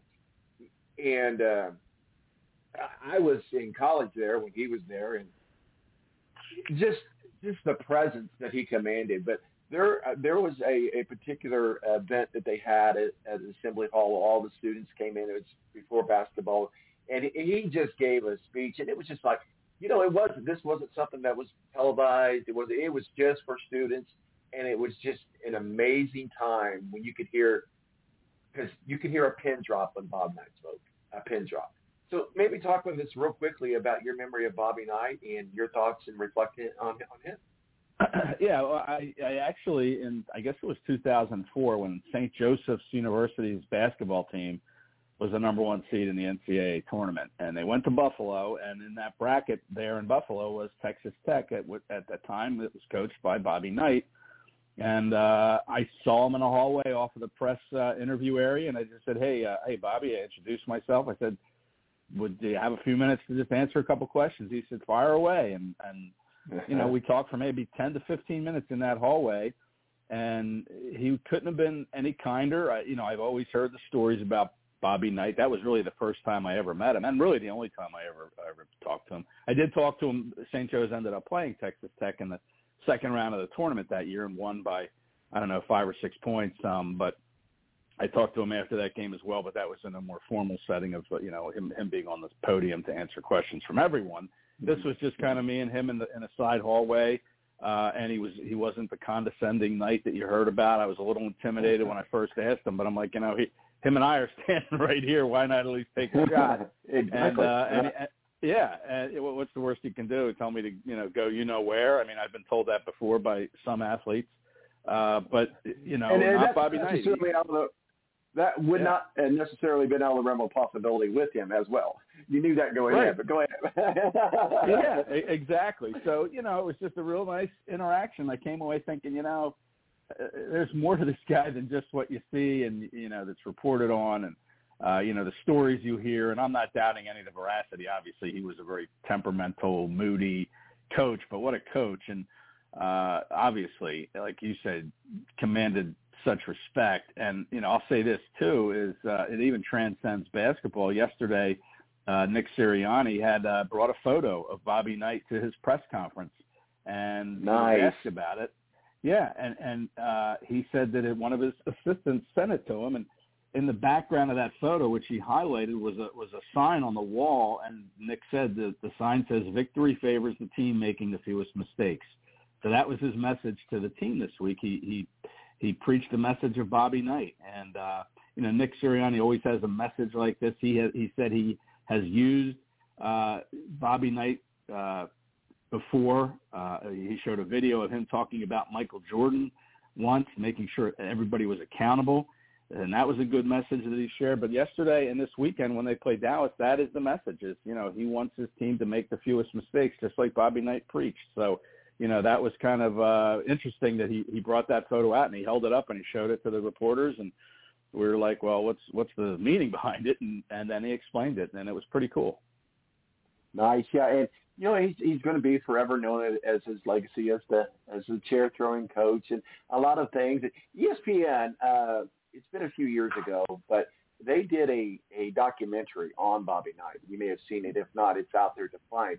It was very well put together, but it really looked at his life as a person, not as what we've seen with Bobby Knight as a coach. And, you know, one of the places that he always met with his coaches every morning for breakfast is a little town just outside of, not too far from Brown County, Bloomington area. It's probably about 15 miles from the actual Assembly Hall. There's a little greasy spoon, hole-in-the-wall town called Morgantown, Indiana. Not Morgantown, West Virginia, but Morgantown, Indiana. And as we were going down there this past week through Brown County and stuff, we drove past that restaurant. And it's still there in exactly the same way. The Coca-Cola sign is out. And he met in the back in the kitchen, and that went on for years. And they did a piece of that in the documentary. So he really was a genuine person. He loved to hunt. He loved to fish. A lot of people don't know that, but he was a very, very avid hunter and a very, very avid fisherman, and very accomplished in those roles as well. But, yeah, you think about Indiana basketball, that you can't say Indiana basketball without saying Bobby Knight. So I appreciate that memory that you have with Bobby Knight. Granted, he wasn't always the most orthodox way coach, but, you know, he had some bitter feelings toward IU, and that's a dark history. The good thing about that, I think that was all buried with him in 2020 when he made his return to Assembly Hall for the IU Purdue game. Certainly surrounded by dozens of former players. You know, he cried. I've heard stories about him showing up that weekend, you know, impromptu at Bloomington bars and making impromptu speeches and spending time with fans. And I've seen some YouTube videos of that. And I still remember that game. And when he came out, it was just an amazing thing. And, you know, Steve Alford was there. Of course, Steve Alford, you know, a very accomplished basketball coach in his own right. And there's a story, we're going to talk about it in the next segment. There's a story about where he made Steve Alford walk home from the airport. So we'll talk about it in the next segment with Matt Hicks, a local radio guy here. We're going to spend some time just finishing up the show to honor Bobby Knight. So we brought you on to talk some NFL and the Eagles. I know you guys I appreciate you jumping on a little bit early for us today so that we could get this conversation done. So we want to get it done. So you guys are all ready for Dallas. Big game on the road. No, I mean, they're at home. I'm so sorry. But what are your thoughts about Dallas? A rivalry. Yeah, evil Cowboys. Yeah, these teams don't like each other, obviously. You know, I mean, it's on the field. I mean, off the field, Micah Parsons loves Philadelphia. I think he would love to play for the Eagles. Grew up in Harrisburg, you know, a 2-hour drive, west of Philadelphia. Played at Penn State, big supporter of Penn State. You see him at wrestling matches. Always has complimentary things to say about the Eagles. So while these guys hate each other on the field, off the field, it's a different story. But it's going to be a big game. Obviously, you got, you know, the 7-1 Eagles, best record in all football again. You know, it's an amazing stat that the Eagles have been tied or have held the best record in the NFL for 26 straight weeks, dating back to last season. So, I mean, that's pretty amazing when you think about that. But now here come the Cowboys that, you know, have really not, you know, they haven't played up to what they think they should. You know, they got hammered by the 49ers. They gave the Colts or the Cardinals their only loss of the season, or win of the season, I should say. Arizona beat Dallas back in week 3, I think it was. So, you know, they're out to prove that they can win a big game on the road. And this is a big game. And they're going to do it again next month. So, you know, everybody's putting a lot of stock in this. Oh, whoever wins this game, they're going to be the number 1 seed in the conference, and you know they're going to win the NFC East. But you know, listen, they're going to do it again next month in Dallas. So while this is a big game, I mean, there are still big games ahead on the schedule. Absolutely.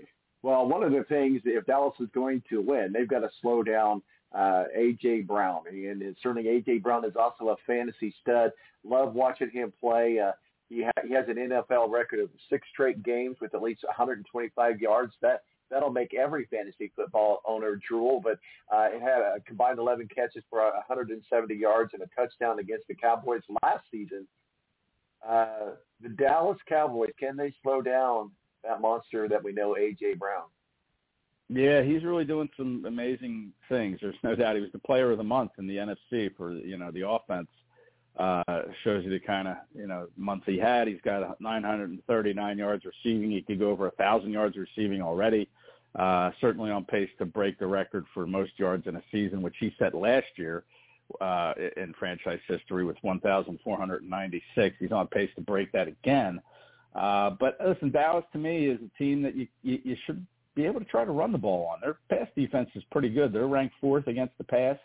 I know AJ's a great story, and he certainly, would like to get his yards and maybe make it 7 straight games with 125-plus yards. But I think the Eagles need to run the ball, and that's something they haven't done much of the last 3 weeks. They haven't been over 100 yards as a team in 3 straight weeks, and that's rare for this team. They love to run the ball, one of the top running offenses in the NFL.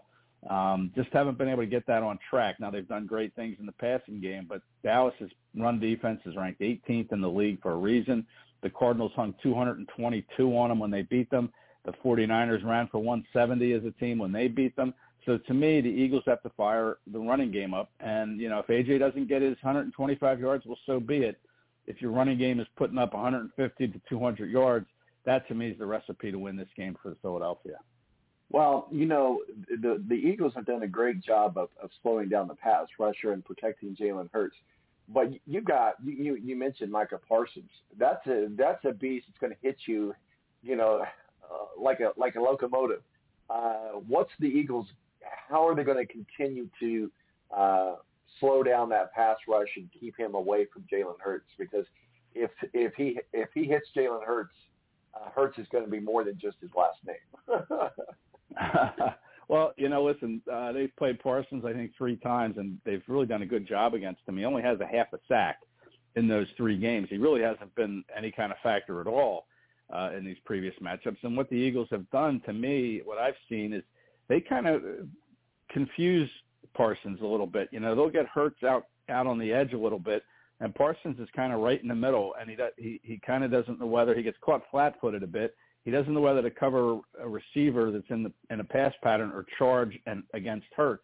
So they kind of freeze him for a half a second, and that's all it takes to create a little confusion. And then Hurts has him, where he wants him, and then he can either run or throw based on what Parsons does, in that situation. So they've done a good job against him recently. So you think, hey, listen, the law of averages says that Parsons is eventually going to spring loose, but especially maybe Sunday. The Eagles are probably going to start a rookie at right guard. Cam Jurgens, the guy that started the season at right guard, is still on IR. He had his practice window open, but, he's the guy. But, his backup, Sua Opeta, did not play well against Washington, has a little bit of a hip issue, but he's not listed on the game status. He has no injury designation. But I think Tyler Steen, the right guard, the rookie third-round pick from the University of Alabama, is probably going to start, and, it's going to be up to him probably. If you're the Cowboys, you're going to load up Parsons wherever Steen is, and you're going to try to expose Steen. So he's going to have to step up in this game, the rookie. And, of course, the Eagles will have help. It's nice when you have a Hall of Fame center next to you and a probable Hall of Fame right tackle on the other side with Lane Johnson and Jason Kelce, so that helps. But we'll see. I mean, it's going to be a matchup that needs to be watched as, this rookie guard against Micah Parsons. Well, another tough matchup for the Eagles is CeeDee Lamb. I mean, he's a beast. Again, I keep making references to fantasy football because, hey, it's fantasy football. Come on, Ed. But CeeDee Lamb, obviously, he is a weapon that the Dallas Cowboys are going to lean on heavily. I mean, he's already racked up 19 receptions, 275 yards, and 2 scores in the 2 previous games, and he totaled 15 catches and 188 yards in the 2 touchdowns against the Eagles last season. So surely there's a plan to stop or slow down CeeDee Lamb because he is a beast. Yeah, and here's another test for the Eagles secondary. The guy they signed to play slot corner, who would have been the 4th slot corner, a guy they signed off the street, Bradley Roby. He's going to miss his 3rd game with a shoulder injury. So now you're going to run another rookie, Sidney Brown, out there at slot. He started at slot against Washington, did some good things, did some bad things, pretty inconsistent. So depending on where they match up CeeDee Lamb, I would put him in the slot against Sidney Brown. but they'll probably line him up all over the place against Darius Slay sometimes, James Bradbury another time. But, he's going to be a handful. There's no doubt. And listen, if he gets his yards, then, so be it. You have to make sure that Tony Pollard isn't getting his yards on the ground, or the tight end isn't picking up yards, or Brandon Cooks isn't getting yards, and Michael Gallup isn't getting yards. Somebody's going to make plays for this team, and it's been CeeDee Lamb. And if he goes for over 100, it's not to say the Eagles can't win that game. They've given up 100-yard games to other receivers, but they win because they shut down other avenues of an offense that they play. So, it's important to do a job on CeeDee Lamb, but you also have to make sure the other guys aren't getting theirs too. Let's bounce around the league here, just so we've got time to get to everybody, because I know you've got to get going. Let's talk about the Colts are at Carolina, and then next week they're in Germany. But the Indianapolis Colts at Carolina against former coach Frank Reich. They were able to pull off a win last week. The Panthers were, and we were not. And last week we could not blame it on the officiating like we could with the Browns. We just flat out got our asses handed to us last week, and we moved forward, and we're in Carolina, Charlotte, to play the Panthers. What are your thoughts on that?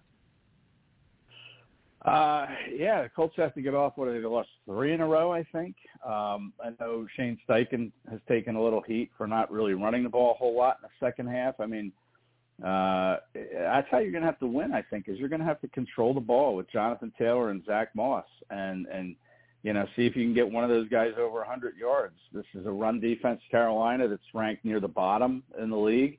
So statistically speaking, you should be able to run against them, and you have 2 hammers in the backfield that can run the ball. So, Minshew's going to have to make some plays, but you don't want to put too much on his plate. I mean, he's got 5 interceptions, I think, over these last 3 games. And I saw an interesting stat this week that I think all 5 of his interceptions came when he targeted Michael Pittman. So listen, don't force the ball to Michael Pittman. Take what's there. And don't turn the ball over. On the flip side, though, Minshew's done a good job of throwing touchdown passes. I think he's got 7 this year, 5 in these last few games. So, but you want to give him help in the backfield. And I think the Colts should win this game. I know the Panthers are, they have some confidence now. They got their first win of the year. But really, this is a good place where, Indianapolis should get the victory. And, I certainly hope they do. But we'll see. I mean, I like both these coaches, Frank Reich and Shane Steichen. So, but the Colts, to me, still have kind of an outside shot at the playoffs. They just have to figure it out and get rolling here. I totally agree with you.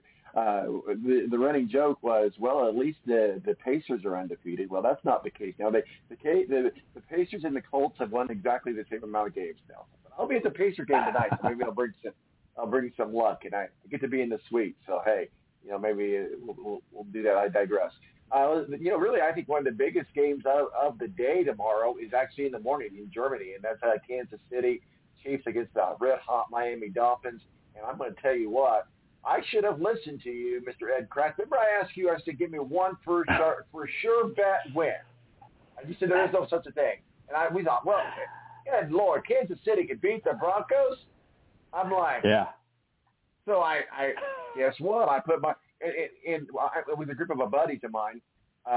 So you basically pay $75 to get in. Each week you make a pick, and if you lose, you're out. And if you win, like I picked the Eagles week before last, so I can't pick the Eagles again the rest of the season. I can't, as long as I'm in, I haven't lost. So I thought, well, the surefire bet here, easy for me here, is Kansas City beating Denver. Well, now I'm bound, but the guys were gracious enough to let me buy back in for another $50. I'm done after this. So hopefully tomorrow's pick, and I haven't made it yet, but we'll go for it. But really, the Dolphins, too, is doing a great job. And this will have to be our last game because we do got to get into talk with my Matt Hicks, local radio here, and really going to talk about Bobby Knight. And so I'm not wanting to rush you out, but I know that you had a hard stop, too, as well. So real quickly, Kansas City in Frankfurt, Germany, against the Miami Dolphins. What say you, sir? Yeah, I'm sure Kansas City cost a lot of people their survival picks last week. I mean, come on. You can't put more than 9 points on the board against a defense that gave up 70 to the Miami Dolphins. I mean, shame on Patrick Mahomes and the Chiefs. But the Dolphins really haven't beat. I mean, listen, there's a lot made of who the Dolphins have played and beaten. They've lost to the Buffalo Bills and the Philadelphia Eagles by a combined 42 points.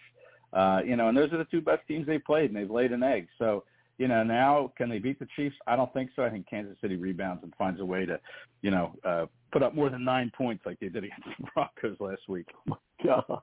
What a disaster. Ed Kratz, we always appreciate you joining us. Ed Kratz, beat writer for the Philadelphia Eagles and SI.com. I know you're headed into the city for the New York City Marathon to observe your son, not to run it, but where can people find your work at Masterpieces, sir? Yeah, you can hit me on Kratzy on X, I guess is what we're calling it now, at Kratzy, K-R-A-C-Z-E. Formerly known as Twitter. Yeah, right, right. The artist formerly known as Twitter. Yeah, it's like Prince, right? The artist formerly known as Prince. That's right. All right, yeah, so that's where you can find me, but I appreciate it, Tom. Thanks. Have a great weekend. Hey, you too, buddy. Bye-bye. Bye-bye. Ed Kratz, beat writer for the Philadelphia Eagles and SI.com, our official NFL contributor, breaking down the NFL. Thank you, Nate Snyder, also for jumping on Fantasy Football Huddle, and then Adam Jevinin jumping on college football. My name's Tom Marquis, El Presidente. We'll get back, and we're going to spend the last segment of the show breaking down the memory and legacy of college basketball coach, one of the greatest ever, and that is the gentleman, the loss of Bobby Knight. And we're going to be talking with Matt Hicks, a longtime local radio guy here in Indianapolis, about his legacy, what he's meant to the state of Indiana and to college basketball. My name's Tom Marquis. We'll be right back right here on the Balance Radio Network.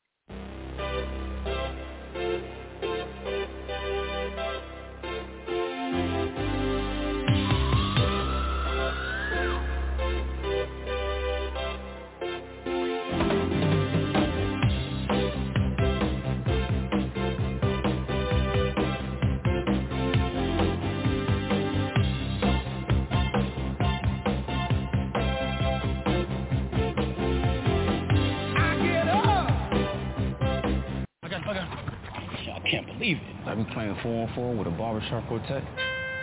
Pass the ball, pass the rock. We're open, just pass the ball.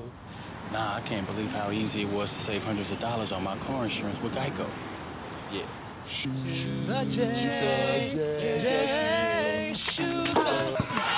Believe it, Geico could save you 15% or more on car insurance.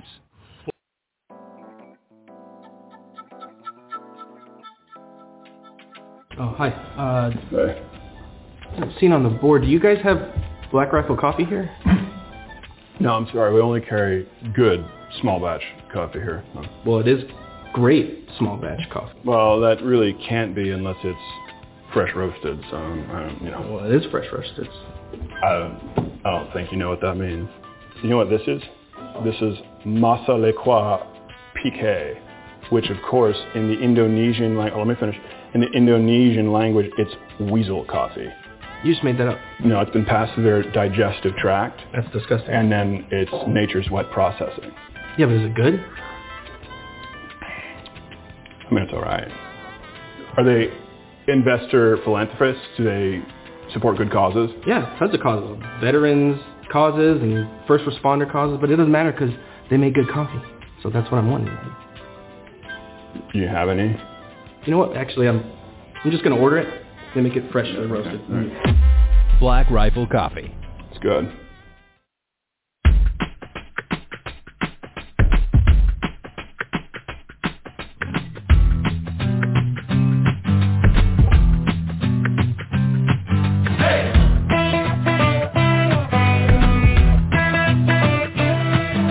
Double wide quick stop mid. Tell the story when you had to walk home from the airport. Well, and that's the thing, Dan, you appreciate about Coach is that he did it the right way, Dan. Not only was he a highly successful winning coach, but he did it with integrity of the rules. It was always about respecting the game with him. He loved his players. He loved his team. And I posed for a calendar. I was the I was the month of February. I was the love month, Dan. Wait, this is a fundraiser for a sorority on campus. This is a fundraiser for a sorority on campus for handicapped girls to go to summer camp. And I thought I was doing the right thing. But the wrong thing was you're taught at Indiana, you go to compliance, you go to the assistant coaches, you make sure you cover yourself. And I didn't do that. That was my mistake. And on top of it, it was the Kentucky game. And anybody that knows Coach and the feelings of Kentucky at the time would know what I'm talking about. So the irony of me being suspended for the Kentucky game for a compliance issue really dug deep to Coach. But it again speaks volumes of Coach. He didn't fight it. He didn't try to get administrators or people from the outside to fix it. He's like, no, you made a mistake, and you're going to feel that mistake because it's not just going to affect you, it's going to affect your team. Well, Dan Dockage was our GA at the time. I'd played with Dan for a couple of years, and so I went to Dan. I said, Dan, I've been suspended, but am I supposed to go on the road trip or not? He said, I don't know what to tell you, but I think I'd be on the bus. So I was on the bus, and when you exit a bus for a road trip or any other time, Coach will always hit you on the back as you left the bus. And we got our trench coats on. It's cold, and I'm one of the last players off the bus, and I see him just hitting everybody. I'll never forget, Dan. He hits me, and then he grabs the back of my coat and pulls me back in the bus and says, what are you doing? You're at home. You're suspended. Think about what you did. Support your teammates from home. Find your own way home. So it's 20 minutes from campus out in the middle of the winter, and I just start walking. I see the plane go through the clouds, and I'm walking. I get about a half mile up the road, and the poor bus driver saw all this. And the bus pulls up next to me. He opens up, and he just looks at me. He goes, need a ride? I said, yeah, it'd be great right now. I'd appreciate a ride. I hope the bus driver didn't know that, Coach was I think that was just something kept between the bus yeah, drivers. I'm sure it was. All right, yes, a nice memory there. Obviously, Steve Alford, former player for IU, and a very accomplished coach, part of the legacy of Bobby Knight on the Dan Patrick National Show. Appreciate the courtesy bite from their show. But, yes, that was a funny story. Joining us now is a longtime local media guy here. You probably know him, recognize him. Been on for a while, Mr. Matt Hicks. How are you, sir? Welcome back. I'm well. How are you, Tom? Oh, good. Always good on a Saturday when we can talk sports, right? Yeah, amen. Indeed. Yeah, let's talk. I appreciate you jumping on with us. Maybe we'll get a little close talk in, but really I wanted to spend this time just talking about Bobby Knight, his legacy. Obviously, we know that he passed away this week. He was 83 years old, won 3 national championship titles, and still holds the record of the undefeated record in 1976. And we'll play that speech here toward the end of the show again that we played earlier. Not the whole speech, but just a snippet of it about being undefeated. And just, he commanded a press. Now, was he the most orthodox by modern thinking coaches? No. But he still remains one of the most winningest coaches in college basketball. Yourself, what are your thoughts personally as you remember Bobby Knight? We'll get into some more conversations about it.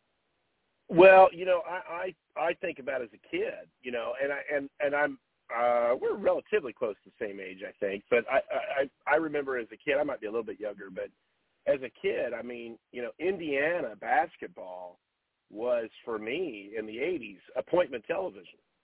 And why was that? Well, it was Indiana basketball, but it was really Bob Knight, right? I mean, that was the show, that was the main attraction, I mean, it was what it was. I mean, let's be honest. I mean, I ended up, later playing the trumpet, and Indiana has a fantastic school of music, like one of the absolute best in the country, right? If you don't know, like one of the best in the country. So yeah, that was like the reason I wanted to go to school at Indiana. But like, let's be honest, the other reason, that was probably 60-70% of the reason I wanted to go to Indiana. But the other reason was basketball and IU and Bob Knight. I mean, it was what, gosh, I mean, in the 80s, and it's hard for people that might have moved here later or the era of recency with Peyton Manning, and what a marvelous thing the Colts did for the city as they got good at the right time. But I mean, our identity as a state was the Indy 500, and Bob Knight for so many years, right? I mean, it was that's what it was. It was the success of Indiana basketball and the Indy 500, and Notre Dame. I mean, I don't know about you, Tom, but I don't think Notre Dame gets associated with the state of Indiana very often. It's up in the corner there, and it's. I mean, I definitely, proudly claim Notre Dame as Indiana, the state of Indiana heritage, but I don't know that it gets nationally recognized. I mean, people don't think of South Bend as South Bend, Indiana, or where we are here 3 hours away, where you and I are from South Bend. So I guess my point is Indiana and Bob Knight were just so synonymous with each other, and my personal memory is from when I was in college, and Bob Knight was always I thought pretty cool about scheduling in-state rivals. Like I thought that was awesome. Like he would always do that. And I know the complexities of the scheduling thing now is just totally a lot of out of hand to some extent. But they used to have they had two tournaments, right? The Indiana Classic and maybe the Hoosier Classic. I don't remember what they were called, but remember they were two tournaments in Bloomington. Mm-hmm. And when I was in school, Indiana State won the last two of one of them. Because Indiana State won them, they were like, yeah, we're not doing this anymore. Or maybe it was just, again, the venue. But that's what I remember. I remember like all these Indiana All-Stars that Royce Waltman had recruited, and they go and beat Indiana, and that was just huge. I mean, that was it was. I don't know how to compare it. I mean, for young people today, it's beating Alabama in football back then. It is that kind of an upset when an Indiana State or a I don't know, you could Tulane or whatever, any of those Cleveland State, any of those classic upsets, where you feel that twinge of embarrassment, if you will, if you're an IU fan, but it was such an event, a life-changing moment, if you will, to upset Indiana even in the regular season. I mean, that's what Bob Knight brought to Indiana. And I don't know if that – I mean, I guess aside from maybe a Nick Saban maybe, I don't know that – gosh, Tom, does that even exist anymore? I mean, I don't know that it does. And that's Bob Knight. And then we heard all the anecdotes about how wonderful he was in private. And I know that other stuff gets blown up quite a bit. And I don't know that you can, ignore that. But I think, right now when we're talking about his legacy and his memory, I think we can ignore it a little bit. The end of his time in Indiana was unfortunate for a lot of reasons, right? I mean, it's just too bad that it ended that way. But time heals some wounds, not all, but time does heal some. So I'm glad he was able to come back to Indiana and get that applause from the fans while he was still with us. And I think it looked like, from complete outsider, it looked like he really enjoyed that. So I hope he did, and I hope that's a memory he can put away and feel good about Bloomington. I mean, obviously he moved back to Bloomington, so there's obviously good feelings there. So yeah, Bob Knight was just an interesting. I never got to meet him. I mean, my time as a broadcaster, if you will, started when I think he was suspended. I think he was under suspension, and Mike Davis brought a very good Indiana team to the Holman Center, and believe it or not, Indiana State won that game. And I remember that game very vividly because it was a last-second shot by Michael Menser, if you remember that name. Yes. But I think I don't believe Knight. Maybe Knight had already been let go. I don't remember if he was just suspended or if he had been let go. But that was a very talented Indiana team that I think either that year or the next year went on to the championship game. So anyway, long story short, I never got to meet Bob Knight, but what an interesting, and those guys are just not they don't come around very often at all. I mean, that you talk about the Mount Rushmore or whatever you want to say, they just don't come often, and he was very special, and I think it's fair to say very complex. Oh, absolutely.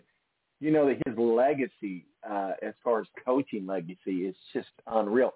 A little fun fact, if you will, he was one of the first coaches to endorse a shoe company. And we talk about the shoes and the shoe schools and what school is this school, a shoe school.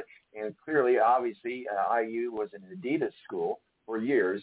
And Bobby Knight endorsed Adidas and wore Adidas. And you know what? Come to think of it, I think that might be something for everybody to go on Amazon right now and order some of those throwback Adidas sweaters or shirts. Did you have one? Did you have I had like a sweatshirt that looked like Bob Knight's sweater. Did you have one? I didn't, but I'm thinking now. It just popped to me while I'm talking to you. That would be great because he did. Yeah, I had one as a kid. I had one as a kid. Right. You saw the Bobby Knight red Adidas sweater, and you knew exactly. Yeah. What that relationship was, and good, bad, or indifferent, your opinions on shoe schools, but each school has their own different types of shoes that they endorse. Of course, IU being Adidas. So, he has a strong legacy.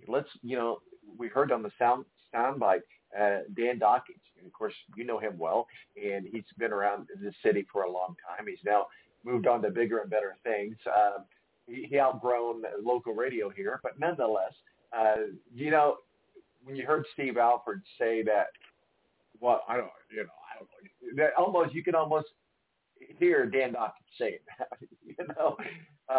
but it was good to hear his remembrance of Bobby Knight, and it's no secret they weren't best of friends, but he did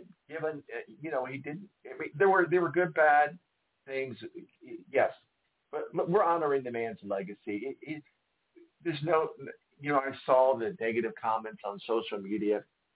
I guess there's a time and a place, but I I think his good far outweighs his bad, and I think all of his bad. I don't know if you ever had a chance to watch that documentary about Bob Knight when he was. It was on ESPN or ABC. It was really good, and they did a real good job of identifying with him as a person. And you learned that, yes, he was a little bit unorthodox, and he did things that probably nowadays would never be done. But it came from a good spot. And you heard in the soundbite with Steve Alford and that story about having to walk away from the airport. He made his players accountable, and you could tell in the way that Steve Alford told that story that, he was disappointed in Steve and not following, the rules and that got him suspended. But you could tell that the reason he acted that way was, hey, I care about you. So he cared about all of his players and coaches and so forth. Would you agree with that? Oh, yeah. We can, it's funny. We can talk about, how to hold accountability, right? How to get that, whether it's out of fear or whatever it is. But he did. There's no question about that. His players were accountable.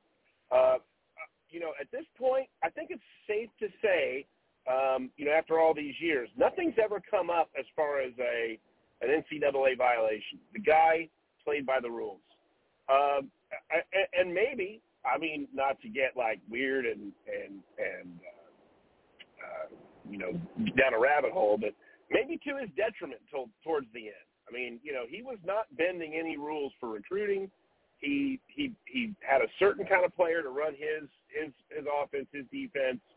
And, at the end, that was kind of the big thing, right? Like the top recruits weren't going to Indiana. Remember that, Tom? Remember, the number one player in Indiana was not going to Indiana anymore. They were going out to Arizona. They were going out to, wherever. They would go to IU for a year and then transfer out or that sort of thing. And maybe, maybe there's something to, at the end of his time in Indiana, a lack of evolution as far as that sort of thing goes. But the numbers are there. And as I think you said, well said, that there is a time and a place. And I don't think you can ignore the bad, but there is a lot of good. There's a lot of good. There's a lot of those great stories where he's, you've heard these 1,000 times. He's in the restaurant. He picks up the tab of everybody in the restaurant. He goes and spends extra time with a little kid. Those stories are everywhere. He was never put off by respectful fans. I'll say it that way. I think there were times where disrespectful fans, and that put him off. But he was a different guy for a different age. You're right. Today, no way. Wouldn't play at all.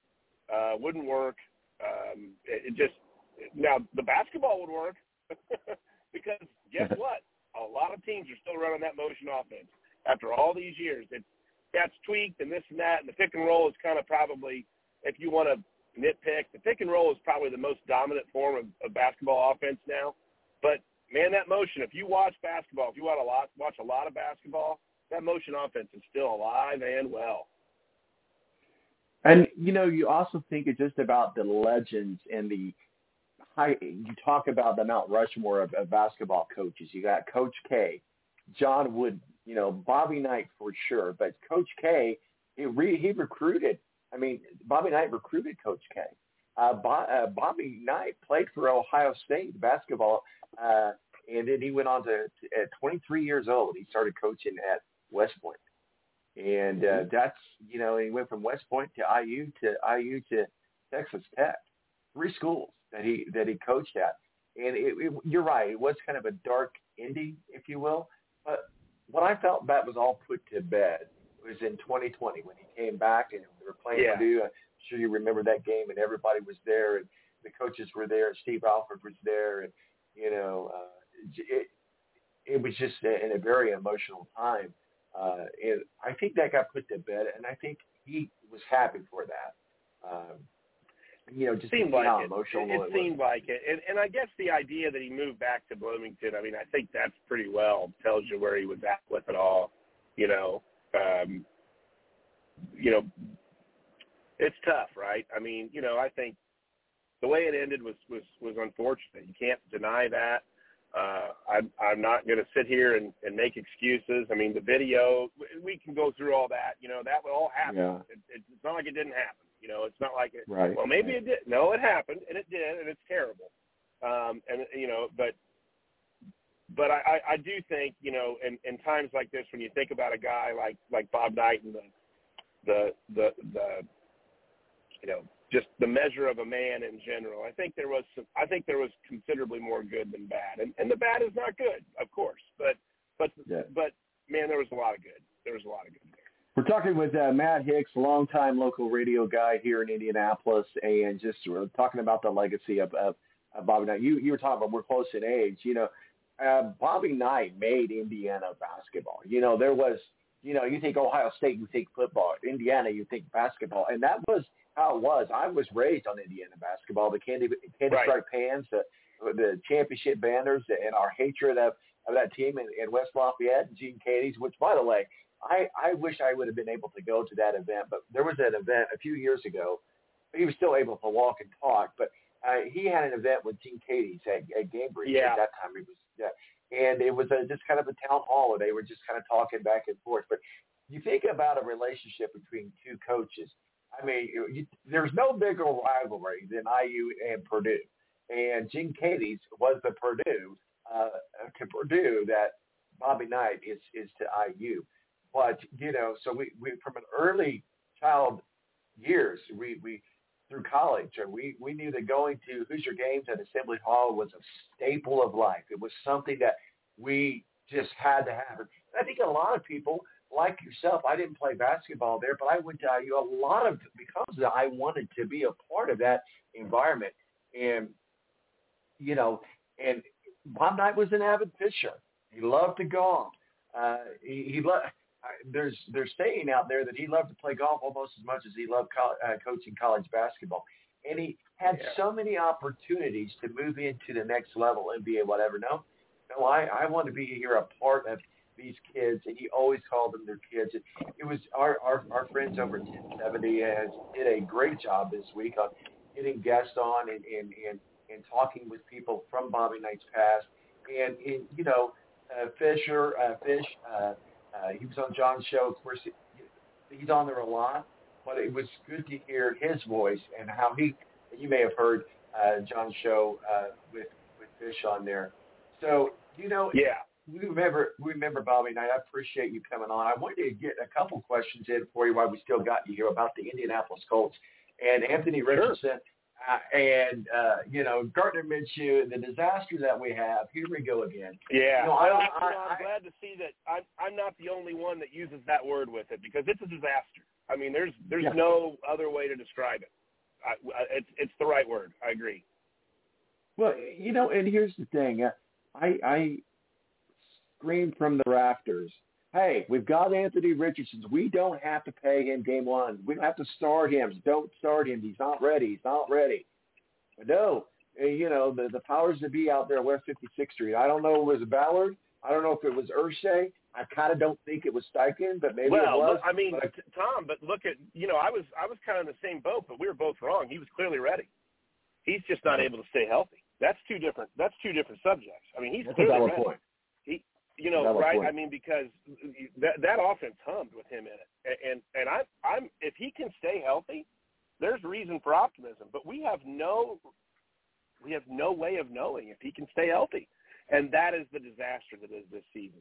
It is a completely lost year, which you don't find very often in the NFL. I mean, this year for the Colts was to develop Anthony Richardson and see if they had a quarterback or not. Because if they didn't, they would have had such a bad record they could have tried again, and it wouldn't have been – it would have been a PR disaster and all these things. And you might have heard that, Ballard's just trying to save his job for one more year and that sort of thing. But I don't even think that was it. I really do think the Colts saw big swing, big reward, because Anthony Richardson can play when he's on the field. He's everything.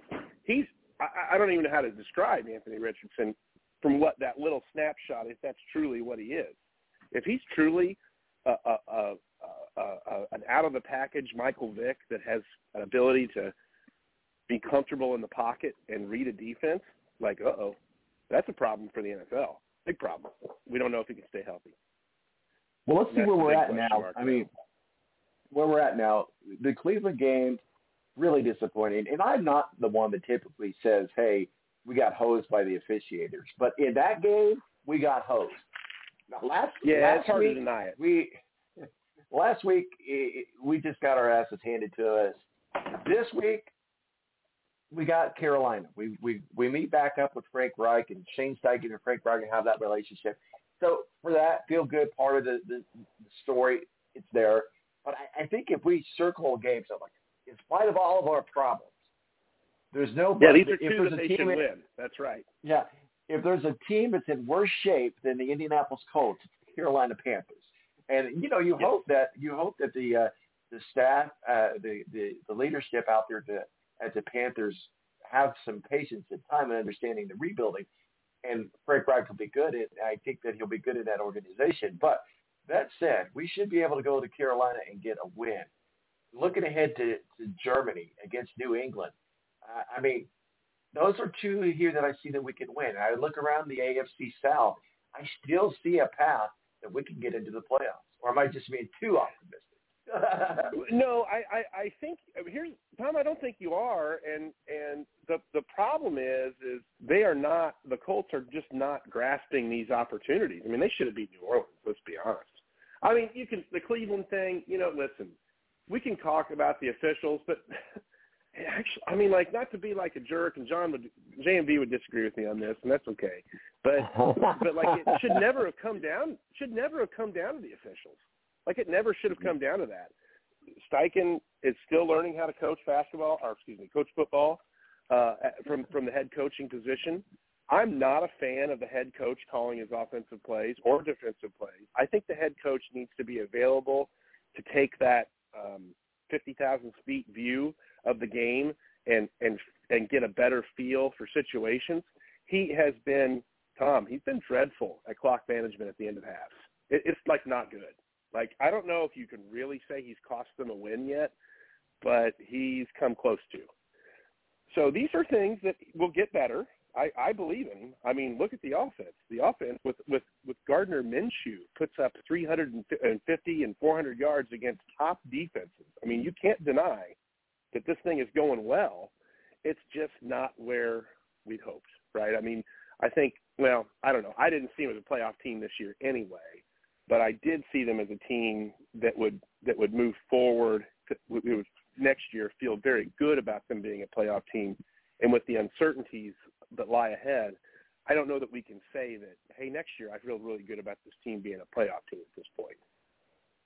You know, here's the thing. In all of our problems that we have, we've got a solid running back issue solved now, and I think Jonathan Taylor's finally got that fixed. Of course, Zach Moss, and then we've got Michael Pittman Jr., which was fun to watch when he catches the ball. Yeah. But the other guy that I'm really having fun with, and I picked him up in the fantasy league as well, which, by the way, we're in the same fantasy league. I want to take this time to point out that I'm 8-0, just so you know. I am not. But it is what it is. But I picked up Josh Downs. I really like him. I think he's fun to watch. Him and Gardner Minshew have a good connection. So, I mean, there's some positives to look at. No, there's. I don't mean to be so. There are a ton of positives. The offensive line appears with this offense, this scheme, that offensive line appears to be, I don't even say fixed, because it wasn't bad last year. I mean, if you get into the weeds, like the offensive line was not terrible last year, but I think it's easy to say it's improved. You know, that offensive line is good with Fries there at the right guard spot. Like, they get Braden Smith back. I mean, that's a top 5. Silly to say. Absolutely. It feels silly to say. But it's a top 5 offensive line in football again. And hopefully Braden Smith will make it back soon. But yeah, there is a lot of positives. That defensive line, when Stewart's back, is one of the more solid defensive lines. They don't make the plays I think we'd all like to see them make. In other words, we're not seeing the sack numbers, the forced fumbles, but they're really solid. They're a solid run-stopping group when Stewart's there. They're very different without Stewart. But when Stewart's there, they're pretty good. Matt Hicks joined us and helping us talk about the legacy of the man, the coach. Bob Knight, the general. Indiana had lost a general. College basketball lost a general. So thank you for taking some time with us. One more homer card for you. I made the joke after Sunday's game. Well, at least the Pacers are undefeated. Well, now the Pacers pretty much have the same loss record as they're at home tonight against Charlotte.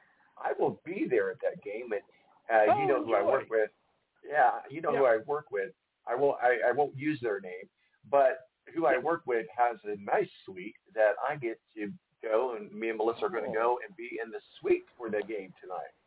So great. There's some good vibes. Well, I look for a win, and that club. Boy, talk about the pendulum swing, right? Yeah. Lots of reason for optimism with that ball club. You know, last night they played very well in a game they easily could have lost. Right? They had a big lead. They gave up the big lead. Which, let's be honest, you'd expect Cleveland is a candidate for a top 4 spot in the East. You'd expect them to come back against Indiana, and they did. So that's not shocking. But Indiana able to hold on late. Halliburton. And I don't know who was dressed up as Miles Turner last night. I say in jest because he's had a very good season, and I don't mean to be snarky because he's had a very good year. But that Miles Turner is an all-star. I don't know if that's something that can be consistent every night because that was whoa.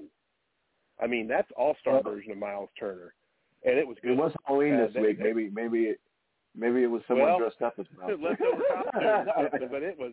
I mean, I was excited watching that ball club last night. They were very good, and I look for them to win tonight and maybe get on a little roll here with some of these games at home. Well, absolutely. I mean, you look at the game in Boston. I mean, you're like, what in the world happened there? So, I perfect storm. I think perfect storm. Yeah. Right. You know, perfect storm a little bit. To be honest, if I can I have my quick explanation for that. I think, of course, you're missing a starter. Missing a starter there. Missing one of your top reserves in Jalen Smith, who's just had a great summer and obviously good start of the year here so far. But the other thing, too, is you have a team that is kind of heard, oh, you think you can hang, huh? You can't. And I think that was a little bit of both. You know, without Halliburton, they're very different. They're a very different team. That was still, even with Halliburton, probably going to be a 15 to 20-point loss. And without Halliburton and the ball not going in the basket, it's a recipe for disaster. Matt Hicks, we appreciate you joining us. I always say, where can people find your work in masterpieces? But you were a free agent, so. Hey, you never say never, right? You never say never. Never Somebody say asked never. me a couple days ago, like, hey, what about? Well, I'll just say you'll never say never. Not that I'm being coy or anything. Nothing's at all imminent, but you never know. Hey, that hitch may come again one day. Well, we hope so. Matt, we Tom, appreciate can I give you. a shout out to my good friend Jersey Johnny? I just want everybody know and give him good thoughts right now. He's dealing with some illness, and we were partners on the radio for so long. And sure. If you know John or if you remember Jers, think good thoughts, and if you're the prayerful folk, send some prayers his way, because he's a good dude, and he can use all the good thoughts and positive thoughts and prayers he can get. So, absolutely, I couldn't agree with you more. Funny story about Jersey Johnny, has nothing to do with radio, but I was at the zoo one time a few years ago, and he's holding the door open for you go in to see the birds and stuff. He was holding the doors open. He retired. His day job was with. That was his after he retired from his day job. He worked in the zoo for a couple of years. He loved it too. Yeah, I thought that was just the weirdest thing, and I was like, funny seeing you here. I first met him at the celebrity softball tournament down at Vickery Field. Several years ago. He was shagging fly balls. I remember that. Yeah, good dude. So I assure you, he has our thoughts and prayers, sir. And thank you, Matthew, for bringing that to us. All right, buddy. Thank you. We'll talk with you soon. You have a good day. Thanks, Tom. Have a great day. All right. Matt Hicks, longtime local radio guy here in Indianapolis, alongside me, and we just wanted to take some time to honor Bobby Knight. The coach that was bigger than life in Indiana, and in a lot of ways still is. He died Wednesday at the age of 83. Certainly will be remembered as one of the greatest and most influential basketball coaches in history, not only turning Indiana into a perennial powerhouse, but also leading Team USA with a roster that included a young guy that you might know of, Michael Jordan, to the gold medals in 1984 Summer Olympics. He revolutionized the sport with his motion offense that is still in effect today. He had a very authoritative, no-nonsense type of leadership style. We get that. But he also mentored and coached notable as Mike Skoreski and Dick, or Coach K, Chris Beard, Mike Woodson, who coaches IU now, Bill Parcells, who worked as a part-time assistant under Knight at Army in 1960. But Knight will be remembered most, unfortunately, for some of his temper and bullying and that sort of stuff, tactics that maybe ended in his exit from Indiana. But growing up, tell people you're from Indiana, and the first response was usually like, "Oh, Bob Knight." But he was a man that brought results, and it was the way that he left IU. He didn't do anything quietly, and I remember that he gave a speech on campus the day after his firing. That day feels like equal parts Woodstock and January 6th. It sets a tone for the ugliest divorces in sports history. And that's sad that he's attached, his legacy's attached to that. But overall, Bob Knight was a great man, a great coach. And this is not the time to talk about all the negativeness. So, we will leave you today replaying this, and we wish everyone, thank you for joining us. Make sure you follow us on Twitter or X, I guess, at T-Balance, on Facebook, The Balance as well. And, we say goodbye to Bobby Knight, and he'll be sorely and greatly missed here in Indiana.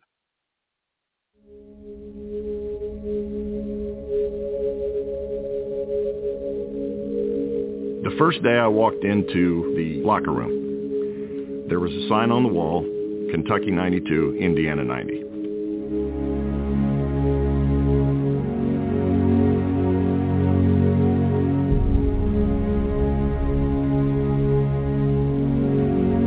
And I remember my little talk to them went like this. Winning the Big Ten didn't make any difference. And winning the national championship didn't make any difference. If you will continue to work and follow what we want done,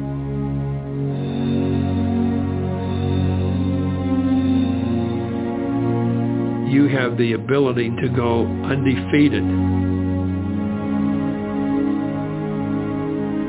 And anything less than that would not be the equivalent of what your capabilities were. And I said, that's all. And we started practice the next day. I think he felt pretty comfortable saying that, but he also put that carrot out there as well. Again, the psychological part of what Coach Knight does is infinitely more important and impactful than just the X and O's. It's about his ability to get you to do some things you don't think you're capable of doing.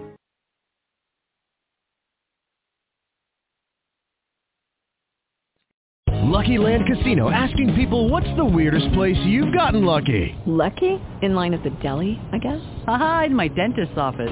More than once, actually. Do I have to say? Yes, you do. In the car before my kids' PTA meeting. Really? Yes. Excuse me, what's the weirdest place you've gotten lucky? I never win and tell. Well, there you have it. You can get lucky anywhere, playing at LuckyLandSlots.com. Play for free right now. Are you feeling lucky? No purchase necessary. Void where prohibited by law. 18+. Terms and conditions apply. See website for details.